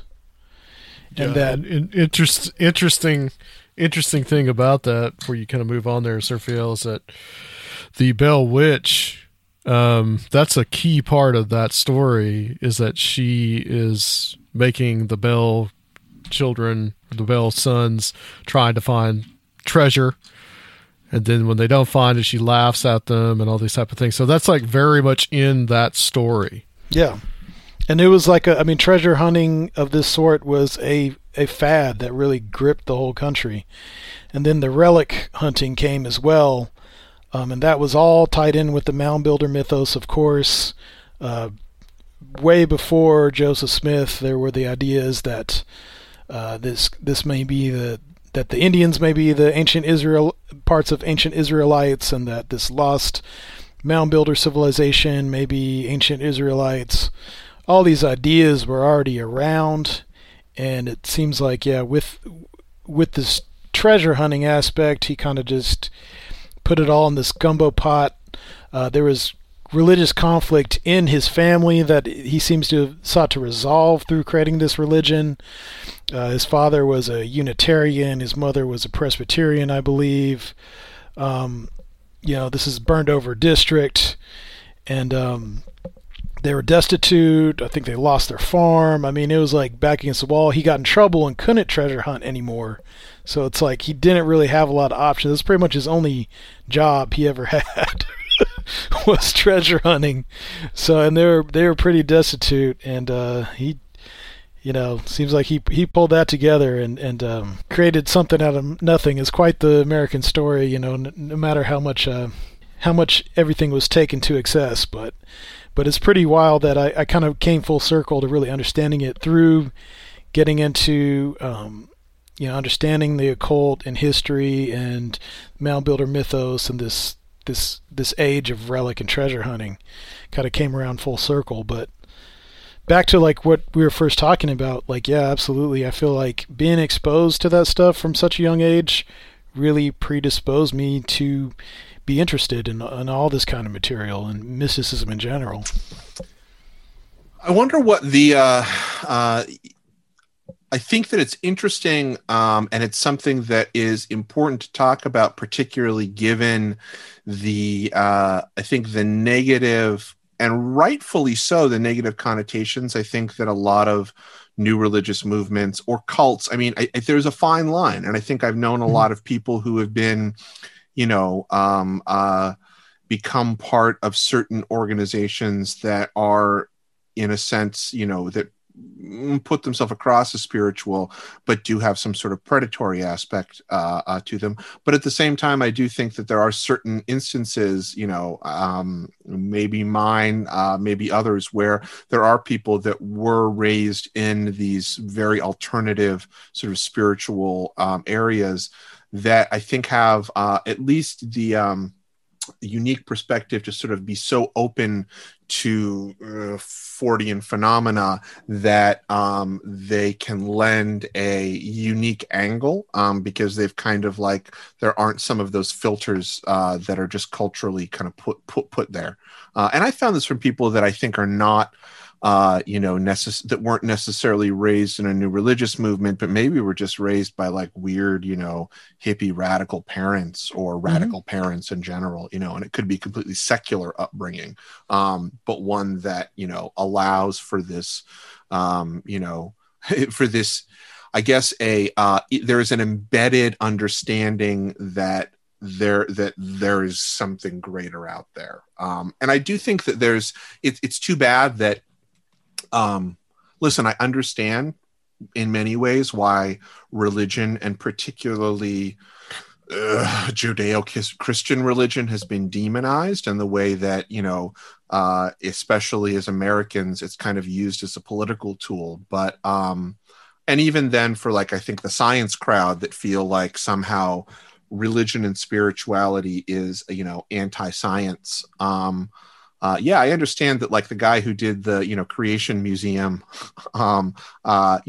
he's a little nuts. Like, I agree, but I do think that the value of spirituality is something that I would hope, even for those that are, hardline skeptic, nuts and bolts, Fortean enthusiasts, I think that it adds something. It's something that if you don't have, that if you take it away as a component, I think that you are missing part of the picture, particularly if you're if you are into this as a mystery, as solving the mystery, if that makes any sense. Yeah, I think it makes perfect sense. It's just such a vital part of human existence and who we are. I mean, we have to have some kind of connection. We feel that we need to have some kind of connection to the divine. So, absolutely, and I think a lot. I honestly think a lot of people who are interested in anomalous phenomena, that even if they're not thinking about it consciously, that's part of the reason why, is that anomalous phenomena in many ways gives us this feeling that there's more out there, even if it starts as like a titillating monster hunter, ghost hunter, let's hunt for them. What you're doing is you're trying to find proof for yourself, I think, that there's more out there than what you see in front of you. And to me, like, that's spirituality, honestly. Like, that's what people are doing, is they're looking for that. Yeah, and at these crossroads, at civilizational crisis, we need something, and the total materialist viewpoint is, obviously is getting us, just racing towards self-destruction. Well, I think people get involved with so many of these cults because they are seeking and they are looking for something.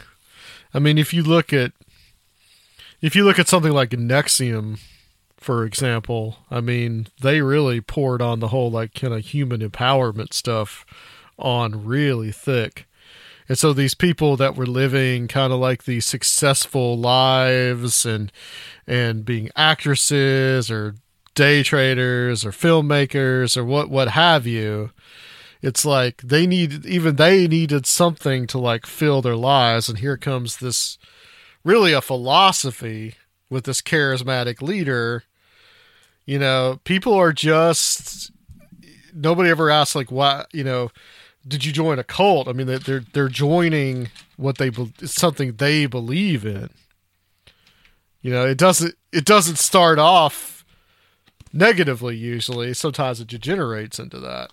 I mean, I honestly think you could say the same thing about, to a greater or to a lesser degree about like, I don't know, the Gaia or Gaia, Blue Avian Corey folks. Good. Yeah. Well, I mean, or at least, yeah, when the folks that, and again, no shade thrown at them, but like that go whole hog into that and are like, y'all, Blue Avians, that's it. Like exopolitics, I'm here. Like, this is it. This is the, this is the new thing. This is the beginning of, what is it? 5D reality. There's a good segue. What do you think about the future of new religious movements, and what issues do you think they're going to coalesce around? I mean, that's a really interesting question. I know a lot of people aren't particularly, or I shouldn't say a lot of people.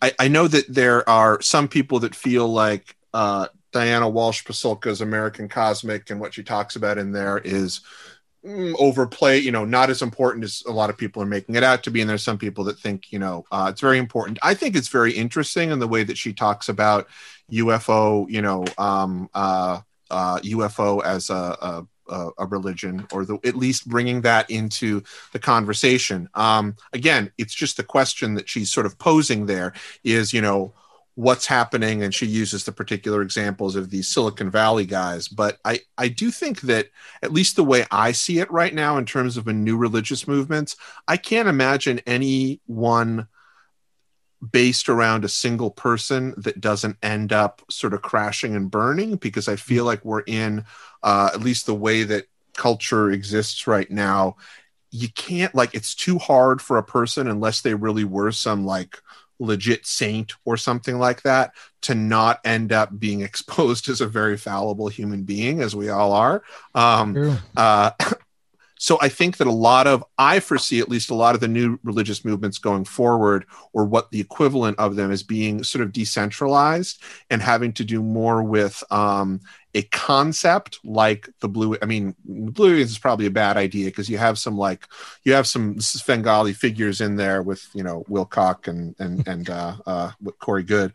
But I think that it'll be more around an idea. And honestly, I think QAnon's a pretty good example of it. I hate to say it, but I do think it is. And whether or not it's always going to be that kind of radical nuttiness that ends up being parapolitical, I'm not sure, but I think it's going to be decentralized, and I think it's going to be based upon things that we don't quite get, but it's not going to be like a person with a philosophy. It's going to be based upon like a meme or an idea that's that's sort of gelled into something in our internet cultures. Yeah, I see kind of this new dark Gnosticism I think, unfortunately, I think there's a lot of future in that. And it's going to relate to a lot of these traditionalisms that are exploding as well. And I think ultimately what we're going to see is a lot of these movements who are setting themselves up in opposition to a transhumanist or highly technological future. And if this dystopia is coming that we can also easily imagine, it's almost easy to sympathize and be like, wow, people are just really scared because absolutely nothing is going to be the same. Our whole conception of human life and work and everything is going to be changing. It's something that really scares me. I don't know what that dystopia is going to look like and what that opposition is going to look like too. And it could unite a lot of really scary, disparate elements. But I can absolutely see that coming, and I think we see some of the initial formations of that right now in this new weird, like, dark Gnosticism. And by dark Gnosticism, I think I understand what you guys were talking a little bit about that maybe like last week with Michael. Yeah, I mean, like both the Christian and the New Age stuff kind of coming together in this view of evil world elites who are in communication with dark forces who rule over us. And in reality, the more that these elites actually do become non-human, which is a real possibility, we don't know what that's really going to bring. And I think there's big philosophical questions about like what AI is and will be. How do we fit that into our cosmology? I definitely agree. Yeah, I think that's, I don't know if it's going to be as, I don't know if it's going to be as sort of mystical as much as like, I feel like that would end up sort of, not that this was a movie that I really was a huge fan of, but do you remember that movie Elysium with Matt Damon and like, who was it? Was it Glenn Close that was like Jodie Foster? Jodie Foster, right? Yeah. And it's essentially like it's just this increasing polarization of the techno elites and the rabble, and this technology that like I think is going to create a certain level of living. You're basically going to have two, if not more, sort of like realities going on. Talk about like your secret space program. Like the secret space program, as far as I'm concerned, is all the people that have so much money that they don't care. They don't have to worry about any of the things that we worry about. And I think that probably, you're right, we'll get more and more these more and more stark sort of differences as the technology that sort of, in whatever shape it is. I don't necessarily think you're going to be able to transform, to transfer your consciousness to a machine, but I certainly think that there's going to be more, techno-futurist advancements that are going to allow, Peter Thiel to live to 200 with vampiric blood infusions or whatever. I don't know. Yeah. Well, I mean, in the same way that, say, a peasant of some occupied country, is getting bombed by a robot overhead, I mean, if he literally thinks that we are the devil, I mean, it's kind of, it's kind of justified. I mean, I just see that, this stuff is going to get so weird, and those class differences, especially if you talk about like age, it's already like that right now, especially with the pandemic. But it's I think it's going to open up a lot of possibilities, and it's kind of scary. But the dystopia is scary as well. So I don't really know which one I fear the most. I think it's all part of the same dystopia. Honestly, I think it's all part of it. I mean, dystopia's crept up on us pretty fast. Like we're in it, and I didn't even realize. Like, this is a big part of it. I mean, and I still have it, and I'm going to go to bed. And, when these groups, I mean, we're talking about QAnon and everything. I mean, when these groups are basically like today, I mean, they started the trial, and they were talking about how the impeachment trial, and they were talking about, Trump tweeting, and then they showed, that he was tweeting something about Pence, and then all of a sudden they showed the timeline where, like, all of a sudden everybody out there in the crowd was saying, get Pence, get Pence. Well, it's like you could just imagine the kind of like Black Mirror episode where everybody's algorithms are just going off all at once because they all love Trump. And of course, they're all subscribed to him on Twitter, so they're all probably getting the same notification all at the same time and seeing that tweet. And if not, they all know when to look for it. So it's kind of like, it's almost like this vicious system that like feeds and then works against itself. And I think that's going to be compounded further when you have whole swaths of people. I mean, it's similar to the whole, like, people who watch Fox News and people who don't, but you're going to have like the people who are strictly watching, OANN or, Gaia TV. Yeah, right. Gaia TV, OANN, whatever Trump starts his new thing, all the OANN people will go there. And then, you get the neoliberals, whatever, they're looking at the New York Times and CNN or whatever. And I mean, I think it's different grades of bullshit. Like, as I remember Michael Hughes saying yesterday, like, Fox is a different grade of bullshit. New York Times is still bullshit, but it's a different kind of bullshit and different amounts of bullshit in there. And then you also have very legitimate journalists that are just trying to be journalists in there too. It's gradients of bullshit. Exactly. But it is, I think, gonna, you're gonna have information sort of spheres, and there's gonna be different realities like we are in now. I mean, I think that it's just it's an example of that. I mean, like, I don't really care about Biden as a person or a politician. I don't think he eats babies. But some people really do. I mean, I'm in the sphere where I just think he's like kind of a crappy politician. And then there's the sphere of people that think he's a crappy politician that also eats babies. Yeah. And that there's just a wide difference though between that. There's such a spectrum. Yeah. And then there's maybe some people that think he's secretly, what's the evil version of the blue avian? They're the large reptoid or something. I guess. Well, they're always usually reptilians. Usually that they're the bad guys. Yeah. Well, this has been an interesting discussion, guys. I think that what we're going to do is we're going to close out the show with you, Chris, and then I think we're going to probably sit down and do a little Patreon episode about something. So, Chris, tell everybody where they can find you and also where they can find your films. Is Hill in the Hole and Corpse, is it still up on Prime? Yeah, it's still up online.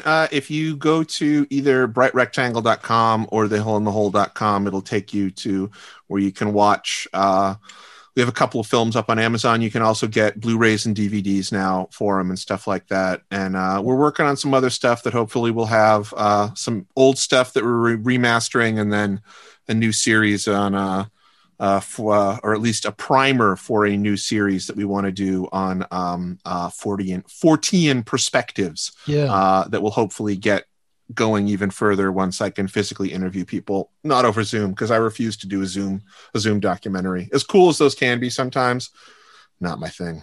Yeah. All right, guys, and of course you can check out our Patreon, which we'll be recording a Patreon episode here with Chris about a lot of different things, including his love of David Lynch. And you can check that out at patreon.com/conspiranormal. It's totally worth it. Yeah, for anybody that's not doing it, these guys have some great Patreon stuff where they're just talking about things like just, not even a guest, no dope like me. And they're talking about very interesting stuff. I would definitely recommend that for anybody. And I say this only because I just recently realized that I was a Patreon and I started listening to this stuff.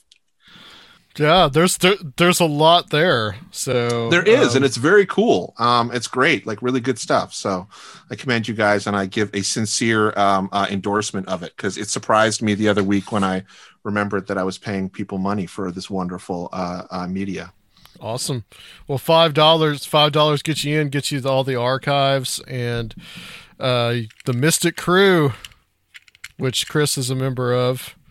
That's also we're doing monthly meetups. Yes, monthly hangout with people like Chris. You get access to, so come join us on that. And we got exclusive T-shirts and VIP experiences for those adepts of the ancient circle of strange realities. Check us out on patreon.com/conspiranormal. All right, guys, and as usual, Conspiranormal Podcast on YouTube. Give us a 5-star review, like and subscribe, all that good stuff, guys. Until next time, we will be back on Conspiranormal.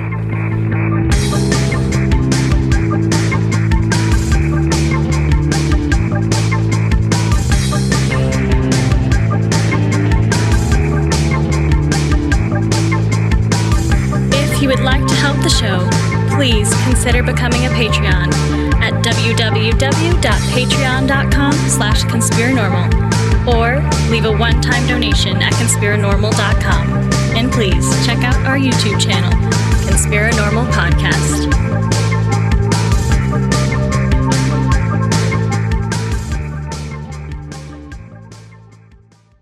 If you're a woman over 40 dealing with hot flashes, insomnia, brain fog, moodiness, or weight gain, you don't have to accept it as just another part of aging. The experts at MIDI Health know all these symptoms can be connected to the hormonal changes of menopause. And MIDI can help with safe, effective, FDA-approved solutions covered by insurance. 91% of MIDI patients get relief from symptoms within just 2 months. Book your virtual visit today at joinmidi.com. Swimsuit? Check. Sunscreen? Check. Phone charger? Check. Don't forget to pack the 5-Hour Energy. It fits great in a pocket or carry-on, and the alert feeling will help you arrive ready for anything. Now get 20% off when you use code 5HETRAVEL at 5hourenergy.com. Expires April 30th. One-time use only. Not valid with other discounts. Remember, visit 5hourenergy.com and use code 5HETRAVEL to save 20%.